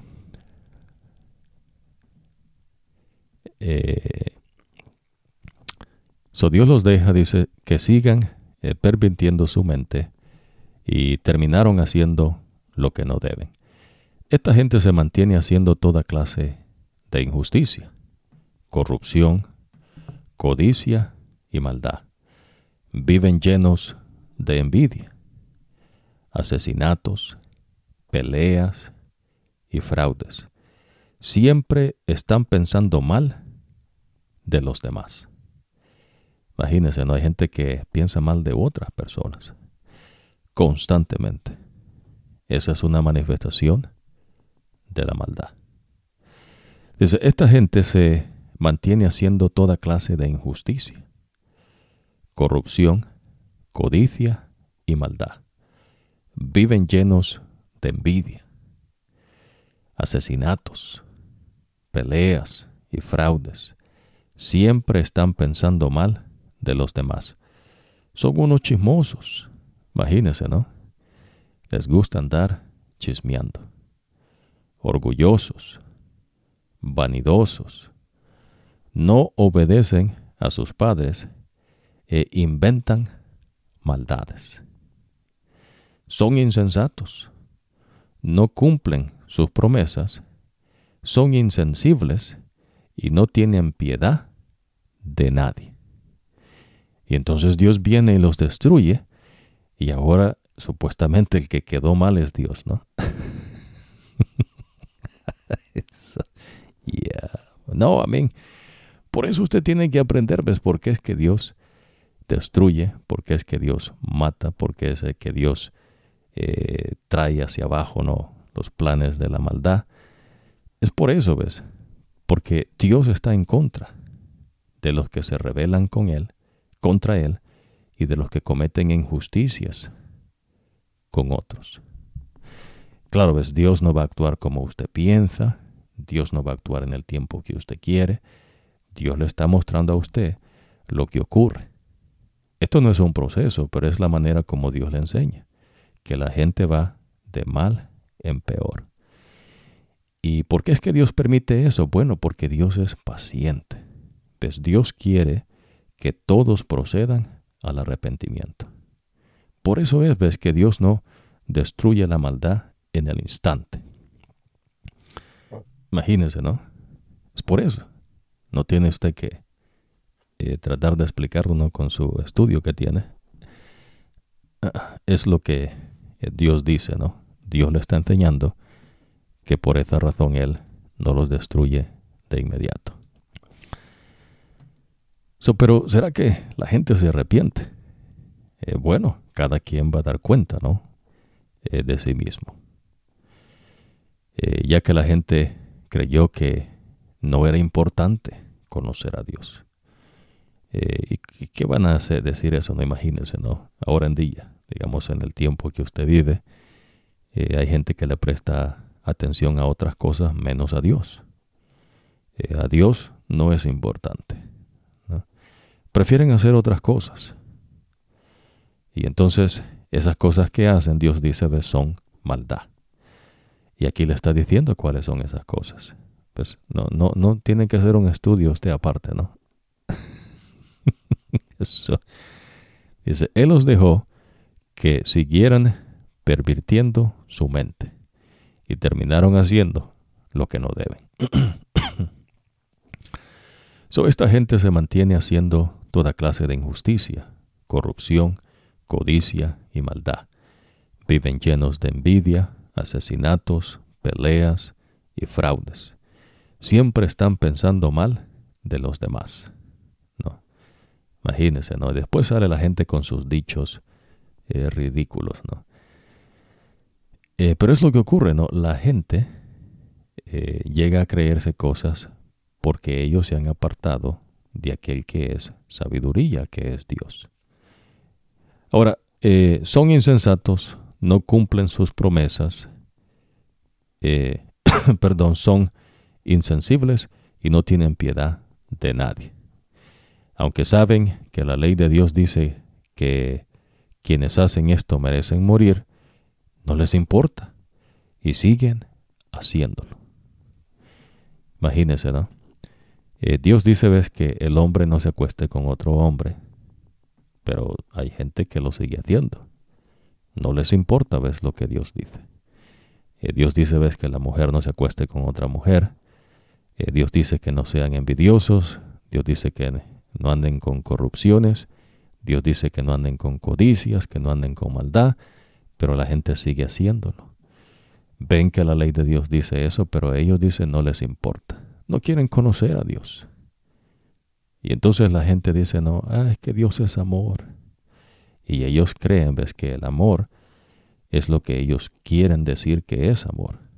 Pero amor para Dios es que Dios es justicia. Por eso, ves, cuando Dios dice que Dios es amor, lo que le está diciendo, ves, es que Él es justicia.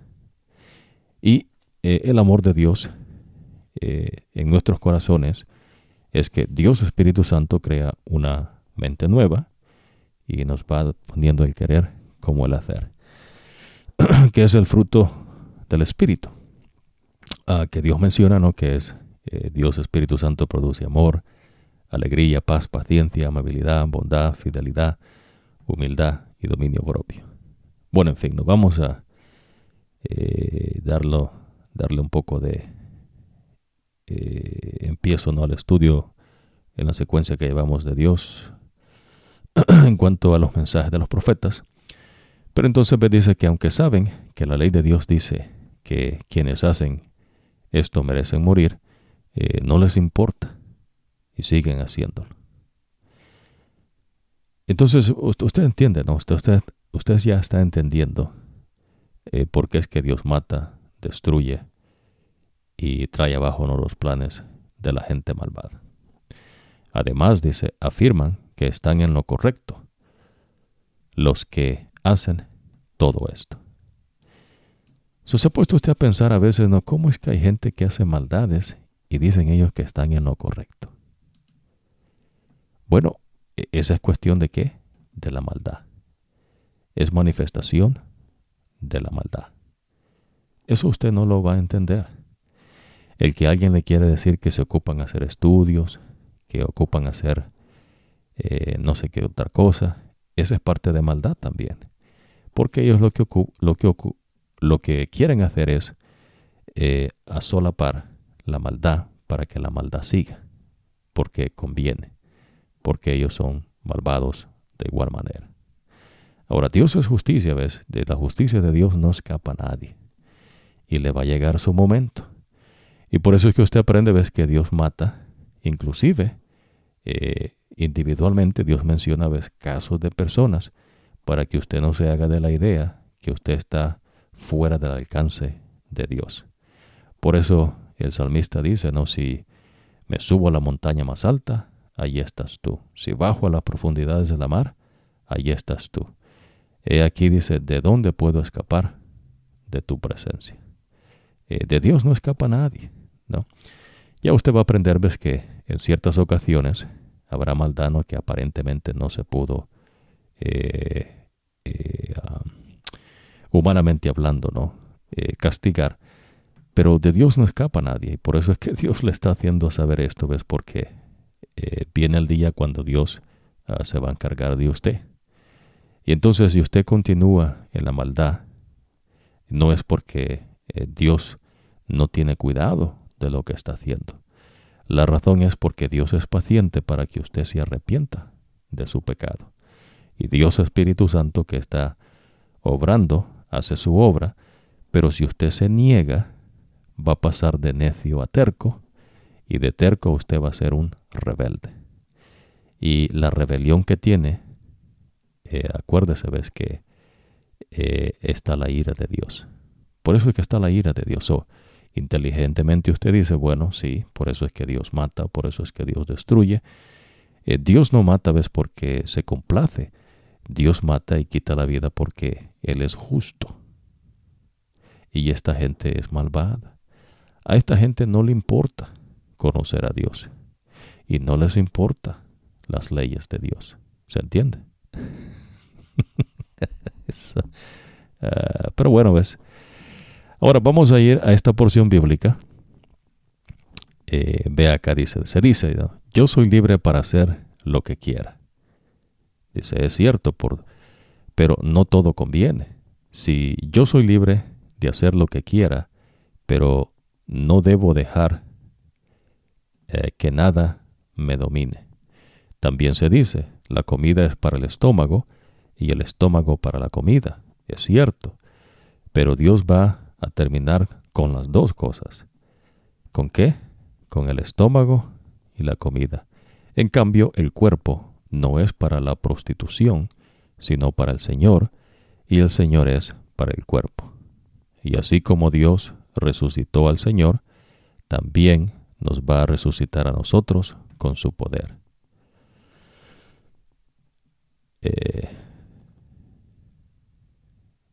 ¿No saben ustedes que los que cometen injusticias no tendrán parte en el reino de Dios?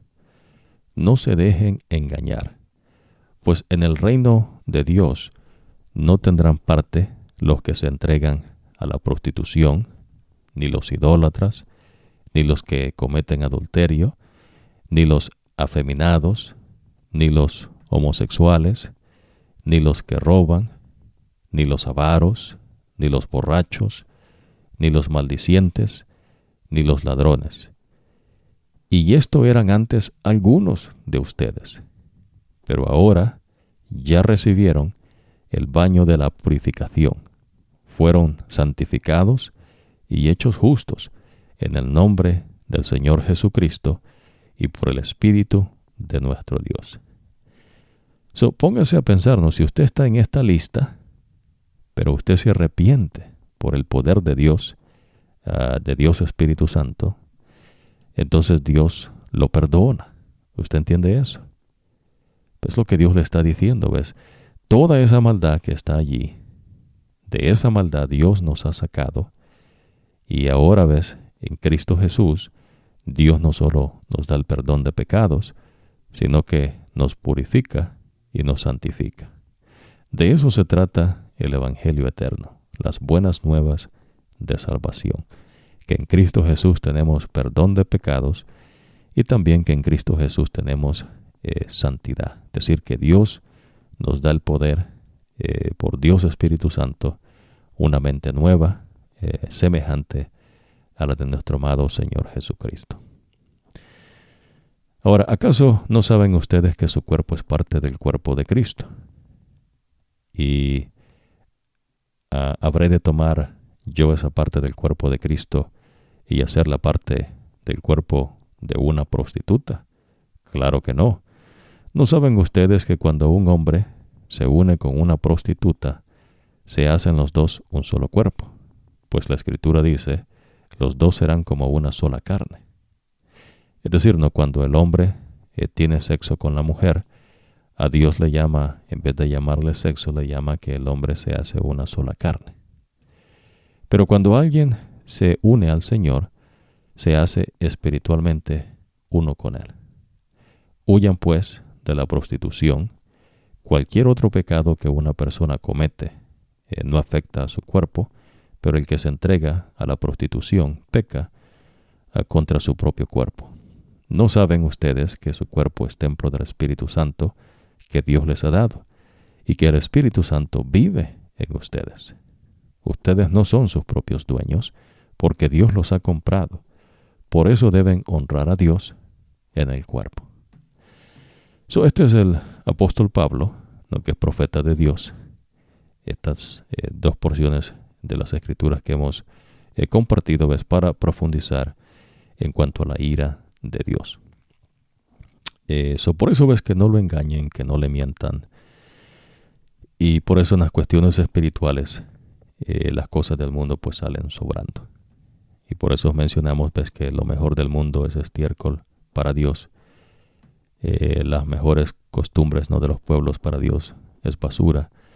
Y las cosas que el hombre quería hacer, ¿no?, para justificarse delante de Dios son trapos de inmundicia. No busque un pleito con Dios porque no va a acabar bien, va a acabar mal. Todas estas maldades que hemos cubierto, y claro hay más, pero estas maldades, ¿ves?, es lo que trae la ira de Dios. Hay personas, ¿no?, que creen que ellos tienen autoridad para hacer lo que quieran, ¿no? Y pues no. Por eso usted está aprendiendo, ves, que cuando Dios liberta al pueblo de Israel del poder de los egipcios, bueno, de la esclavitud de los egipcios, lo que Dios está diciendo, ves, es que Él los está libertando para que lo adoren a Él. Si usted y yo no adoramos a nuestro Dios, vamos a ser esclavos de nosotros mismos, de otras personas, o eventualmente pues es lo mismo, ¿no?, que es del diablo o de los demonios. Pero ellos mismos, los demonios y el mismo diablo, es esclavo de la maldad, de lo que lo domina. No, cualquier cosa que lo domina, usted es esclavo de ello. Por eso ve, si usted no tiene dominio sobre su apetito tiene dominio sobre usted. Si usted no tiene dominio sobre el sexo tiene dominio sobre usted. Si usted no tiene dominio sobre, digamos que, imagínese, ¿no?, tanto ídolo que hay ahora en día, otras personas, ¿no?, otros hombres, como usted aprendió acá, que se hacen ídolos y también se inventan figuras de animales, cuadrúpedos, serpientes. Toda esa cuestión, ¿ves? Poner a un hombre, a un simple hombre mortal, como un ídolo, eso ocasiona, ¿ves?, la ira de Dios. Y cuando usted hace eso, lo que está haciendo es que usted no está respetando a Dios, usted no teme a Dios, al verdadero Dios. Y entonces la gente pues termina pensando estupideces, no bobadas, y se cierra su mente. No les da más. ¿Por qué? ¿Por qué se cierra la mente? Bueno, porque han decidido apartarse del verdadero Dios. Supóngase a pensar, ¿no? Hay gente que supuestamente no dicen que no creen en Dios y entonces creen que ellos son de ciencia, ¿no? Pero usted va a aprender, ves, que en verdad la gente que ha hecho aportes a lo que es, humanamente hablando, no la ciencia, esa gente tenía creencia en Dios. ¿Se entiende? Pero la gente que dicen no, que no creen en Dios, pues esa gente en verdad no ha hecho aporte ni siquiera en las cosas de lo que supuestamente no ellos justifican como gente de sabios e inteligentes, ¿no? Pero la verdad no es así. Ahora vamos a ir a esta porción y ahora usted va a entender lo que Dios va a hacer, ¿no? Esta noche voy a pasar por todo Egipto y voy a matar a todos los hijos mayores, es decir, los primogénitos, tanto de los seres humanos como de los animales. Voy a juzgar a todos los dioses egipcios. Yo soy el Señor. La gente en los marcos de sus puertas será mi señal. Perdón. Voy a juzgar a todos los dioses egipcios. ¿A quién? A todos los dioses egipcios. Pero ¿y que no solo hay un Dios? Claro que sí. ¿Pero por qué Dios dice dioses? Bueno, es que no es Dios. Los egipcios dicen que son dioses. ¿Se entiende, no? Por ejemplo, ¿no? Imagínense, en una ocasión estaba el profeta, ¿no? Iba hacia rumbo, ¿no? del templo, y este profeta de Dios era pelón, y entonces los que, pues gente no, usted sabe, ¿no? gente vaga, estaban a la entrada de la ciudad, y habían gente, ves, que hacían maldades, y en esa ocasión se burlaron del profeta de Dios. En ese mismo momento, ves, el profeta de Dios los maldice. Y entonces dice que salieron del bosque 2 osas en ese mismo momento y mataron a más de 40 jóvenes en esa ocasión. ¿Por qué es que ocurre eso, no? ¿Por qué hay que gente que es igual así, no? Bueno, eso es que manifestación de la maldad. Se hacen de sus propios dioses. Entonces, lo que llega a ocurrir, ves, que la gente no tiene respeto. Dice la gente, no respeto, pero en verdad es que no tienen, ves, el temor de Dios en sus mentes. Y entonces a ellos no les importa. ¿Y qué es lo que ocurre con los egipcios? Cuando ellos se crean sus propios dioses, no tienen el temor de Dios. Y a ellos no les importa la condición de otros hombres. Para ellos, que los hebreos mueran, no es cosa que a ellos les importa. Es más, ves, ellos creen que los hebreos existen para servirles a ellos, que ellos supuestamente son diferentes, ¿no? Y usted sabe, ¿no?, la ridiculez es que la gente se llega a creer. ¿Y qué es lo que va a hacer Dios? Va a juzgar los dioses egipcios. Pero ¿quién se creó esos dioses? La misma gente, ¿no? Acuérdese que estudiamos, ves, que Pablo, que es apóstol de Dios, que es profeta de Dios, enseña, ves, que la gente, aunque tiene el conocimiento del verdadero Dios, se aparta. ¿Será que los egipcios tuvieron el conocimiento del verdadero Dios? Claro que sí. Se acuerda con José, se acuerda con Abraham. Abraham inclusive, en una ocasión que querían quitarle a su mujer Sara, porque Sara era una mujer bonita, entonces el faraón se la quiso quitar, ¿no? Y Abraham dijo que era su hermana, cosa ves que él no mintió, porque Sara era hermana de él, pero diferente papá. Diferente mamá. Eso se entiende, ¿verdad? Pero en fin, no, el entendimiento que Dios le está dando en esta tarde es la ira de Dios, porque es que Dios destruye. No es que Dios es injusto, al contrario, ¿ves? Dios es justo al destruir. Y como Dios es un Dios inteligente, Él explica a usted el por qué Él destruye. Y claro, ¿ves? Si usted decide apartarse de la maldad, Dios le da a usted el camino, que es Cristo Jesús. Ahora, yo voy a juzgar a todos los dioses egipcios. Yo soy el Señor. La sangre en los marcos de sus puertas será mi señal. Cuando la vea, pasaré de largo. No haré ninguna plaga que los destruya a ustedes cuando yo ataque Egipto. Eso entiende, ¿verdad? Esta noche voy a pasar por todo Egipto y voy a matar a todos los hijos mayores, tanto de los seres humanos como de los animales. No podemos cubrir todo, ¿no? Pero hay razón, ¿ves? Porque Dios mata también animales.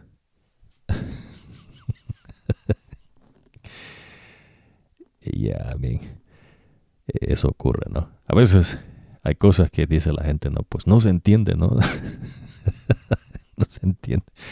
Y claro, a veces la gente no quiere entender, ¿no? Que es diferente. Pero en esta oportunidad, ¿ves? Esto es lo que dice el Señor, ¿ves? Mía es la venganza. Ahora, este es un día que ustedes recordarán y celebrarán con una gran fiesta al Señor. Imagínense, ¿cómo usted va a celebrar si van a morir, si Dios va a matar a los hijos mayores de otras familias? Imagínense, ¿no? Esto es una cuestión, Dios le enseña que esto es algo solemne. La solemnidad está en que usted no le desea el mal a otra persona. ¿Se entiende, verdad? Usted no desea la maldad a otra persona, pero esas personas desean un mal contra usted. ¿Usted entiende? Entonces, cuando Dios quita la vida al primogénito de egipcio, quita la vida a los animales primogénitos que son de los egipcios, Dios está haciendo venganza por lo que le han hecho a su pueblo. Pero acuérdese que el que permitió que se hiciera eso es Dios. Pero Dios lo hizo justamente porque los hijos de Israel se apartaron de él. Y como Dios es un Dios de misericordia, es un Dios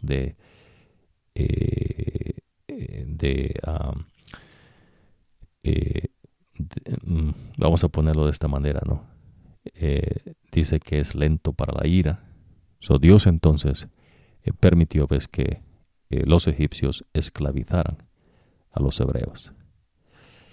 ¿Por qué son esclavos ellos? Ellos son esclavos por sus propios deseos. Ellos codiciaron, ves, los dioses de los egipcios.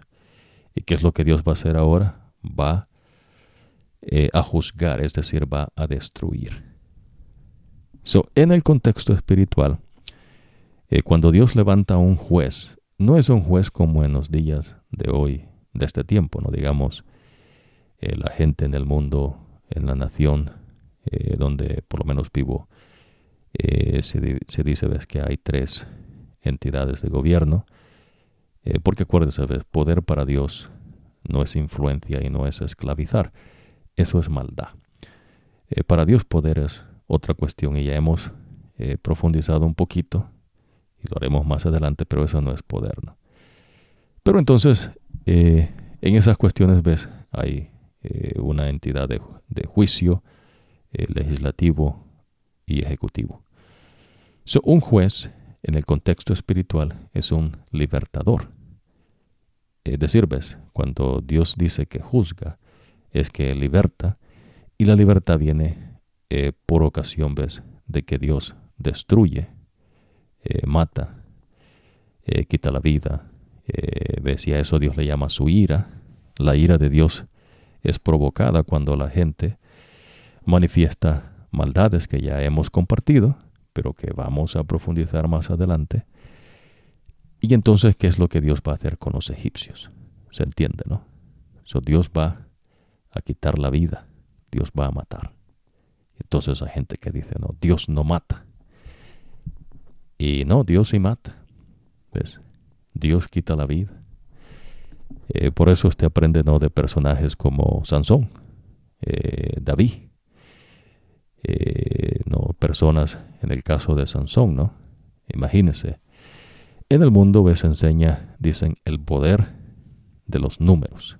Eso es decir, ¿ves?, entre más gente hay en algo, se sienten con más fuerza, ¿no? Somos más, podemos hacer más. Y esa es una cierta manifestación de maldad. Con Dios no es así, ¿ves? Imagínense, Sansón era un solo tipo. Alguien dice, ¿no?, ¿qué va a hacer un hombre con tanta cosa, no? Hay muchos dichos, ¿no?, que la gente dice, ¿no?, ¿qué va a hacer, digamos, un pájaro, ¿no?, contra tanto otros pájaros, ¿no? Bueno, es que la mente suya finita solo está viendo lo que tiene enfrente, ¿no?, hasta donde su vista le da. Pero lo que ocurre, ves, con Dios es distinto. Dios es el Dios de lo imposible. Y por eso ves cuando levantaba a Sansón, ¿quién iba a tocar a Sansón? Pues nadie. Y claro, ves, Sansón cayó por su pecado.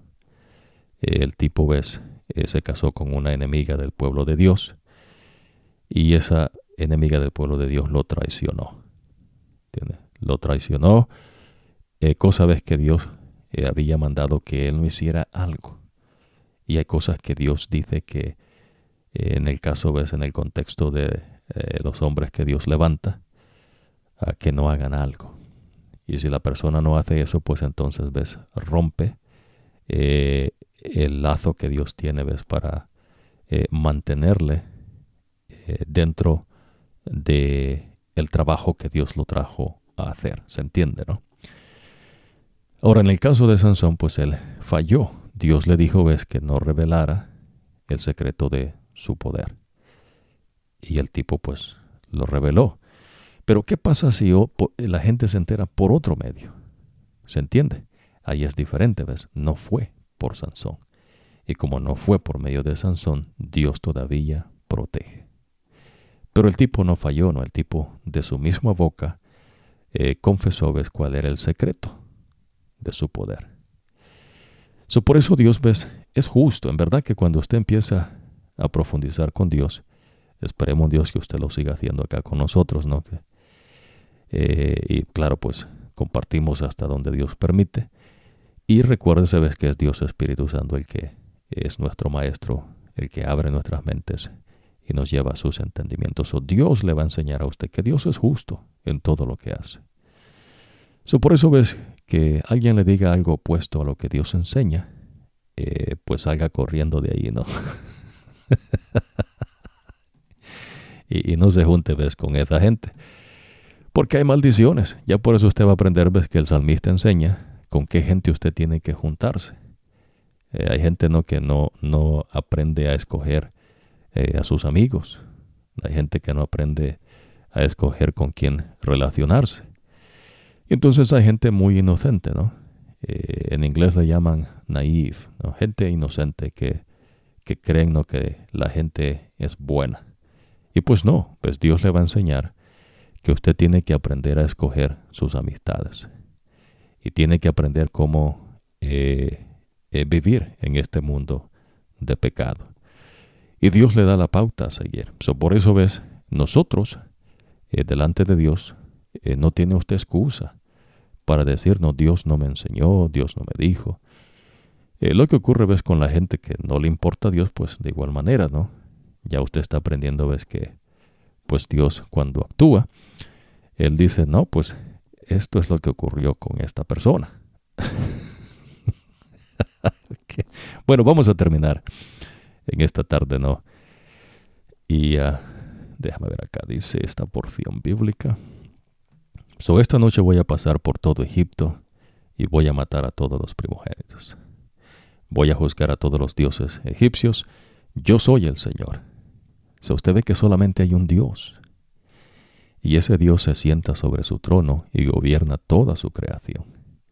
La sangre que los hebreos pusieron del cordero que mataron, ¿se acuerdan, no? Podía ser cordero o un cabrito.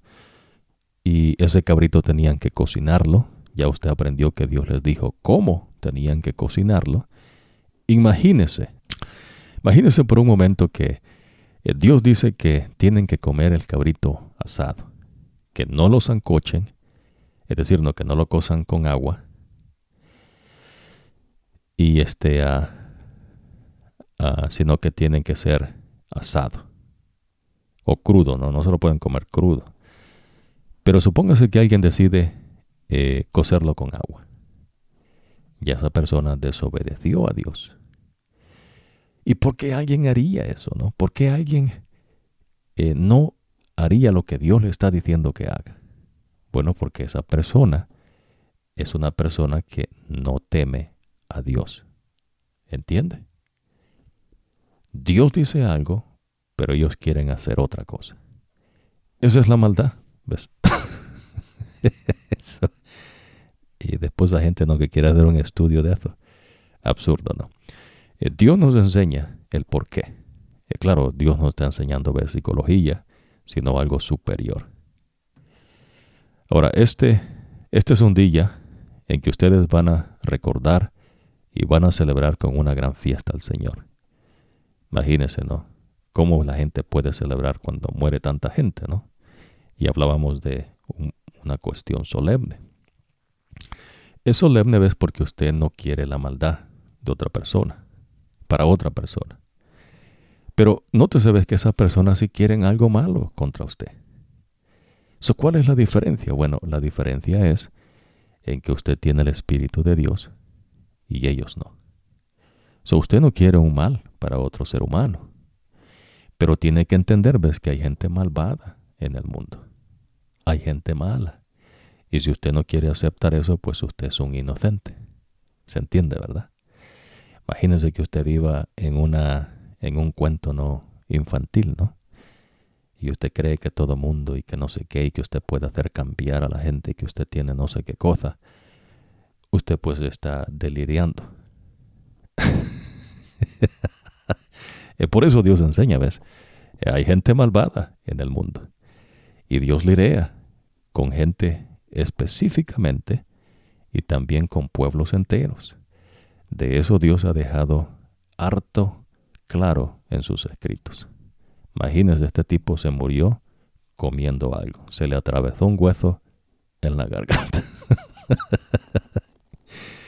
Bueno, es que no sabían CPR, no, bueno, aunque sepa CPR, se muere. Porque no es algo que vino por casualidad. Es un castigo de Dios. Es decir, ¿ves? En vez de castigo, aprenda la ira de Dios. Cuando Dios dice un juez, es que es un libertador. No es un juez como ahora en día, ¿no? Repetimos. Cuando Dios juzga, Él está libertando. Y al libertar a los hebreos, lo que cae a los egipcios es la ira de Dios. ¿Se entiende, verdad? Lo que para unos es ira, para otros es cuestión de alegría. ¿Se entiende? Y por eso es algo solemne. Porque usted no desea el mal que le está pasando al egipcio. Digamos, no, en el contexto espiritual. Pero los egipcios pues deseaban lo peor para los hebreos. Y ese es el misterio, ¿ves? Que esas cuestiones son de Dios. Es solemne, ¿ves? Porque Dios destruye. ¿Ves? Dios quita la vida. Y entonces, pero eso que ocurre es cuestión de alegría. Vamos a decir, lo celebrarán con una costumbre de generación en generación. Comerán pan sin levadura durante 7 días. El primer día sacarán de la casa toda la levadura que tengan. Porque si alguien llega a comer levadura, será expulsado de la comunidad de Israel, del pueblo de Israel, ¿no? Póngase a pensar, ¿no? ¿Por qué Dios tiene que ser tan específico en eso, no? Imagínense, ¿no? Está diciendo cómo tienen que hacer la celebración. Pero entonces viene alguien que es creativo. Imagínense, esta persona, dicen algunos, ¿no? Es la vida de una fiesta, ¿no? Y entonces esta persona sale con unas ideotas bien grandes, ¿no? Y entonces ya no le basta lo que Dios dice, sino que entonces quiere agregarle algo más. Eso es cuestión de la maldad. Comerán pan sin levadura durante 7 días. El primer día sacarán de la casa toda la levadura que tengan, porque si alguien llega a comer levadura, será expulsado de la comunidad de Israel. El primer día y el 7º día harán reuniones santas. No trabajarán en esos 2 días, a no ser que sea para preparar la comida de cada uno. Recordarán la fiesta de los panes sin levadura, porque en ese día yo saqué de Egipto a su pueblo por tropas. Lo celebrarán como una costumbre de generación en generación. Entonces desde la tarde del 14 del primer mes comenzarán a comer pan sin levadura. Seguirán comiendo el pan así hasta el día 21 del mismo mes. Durante esos 7 días no puede haber levadura en sus casas, porque cualquiera, tanto el inmigrante como el natural del país, que coma la levadura será expulsado de Israel.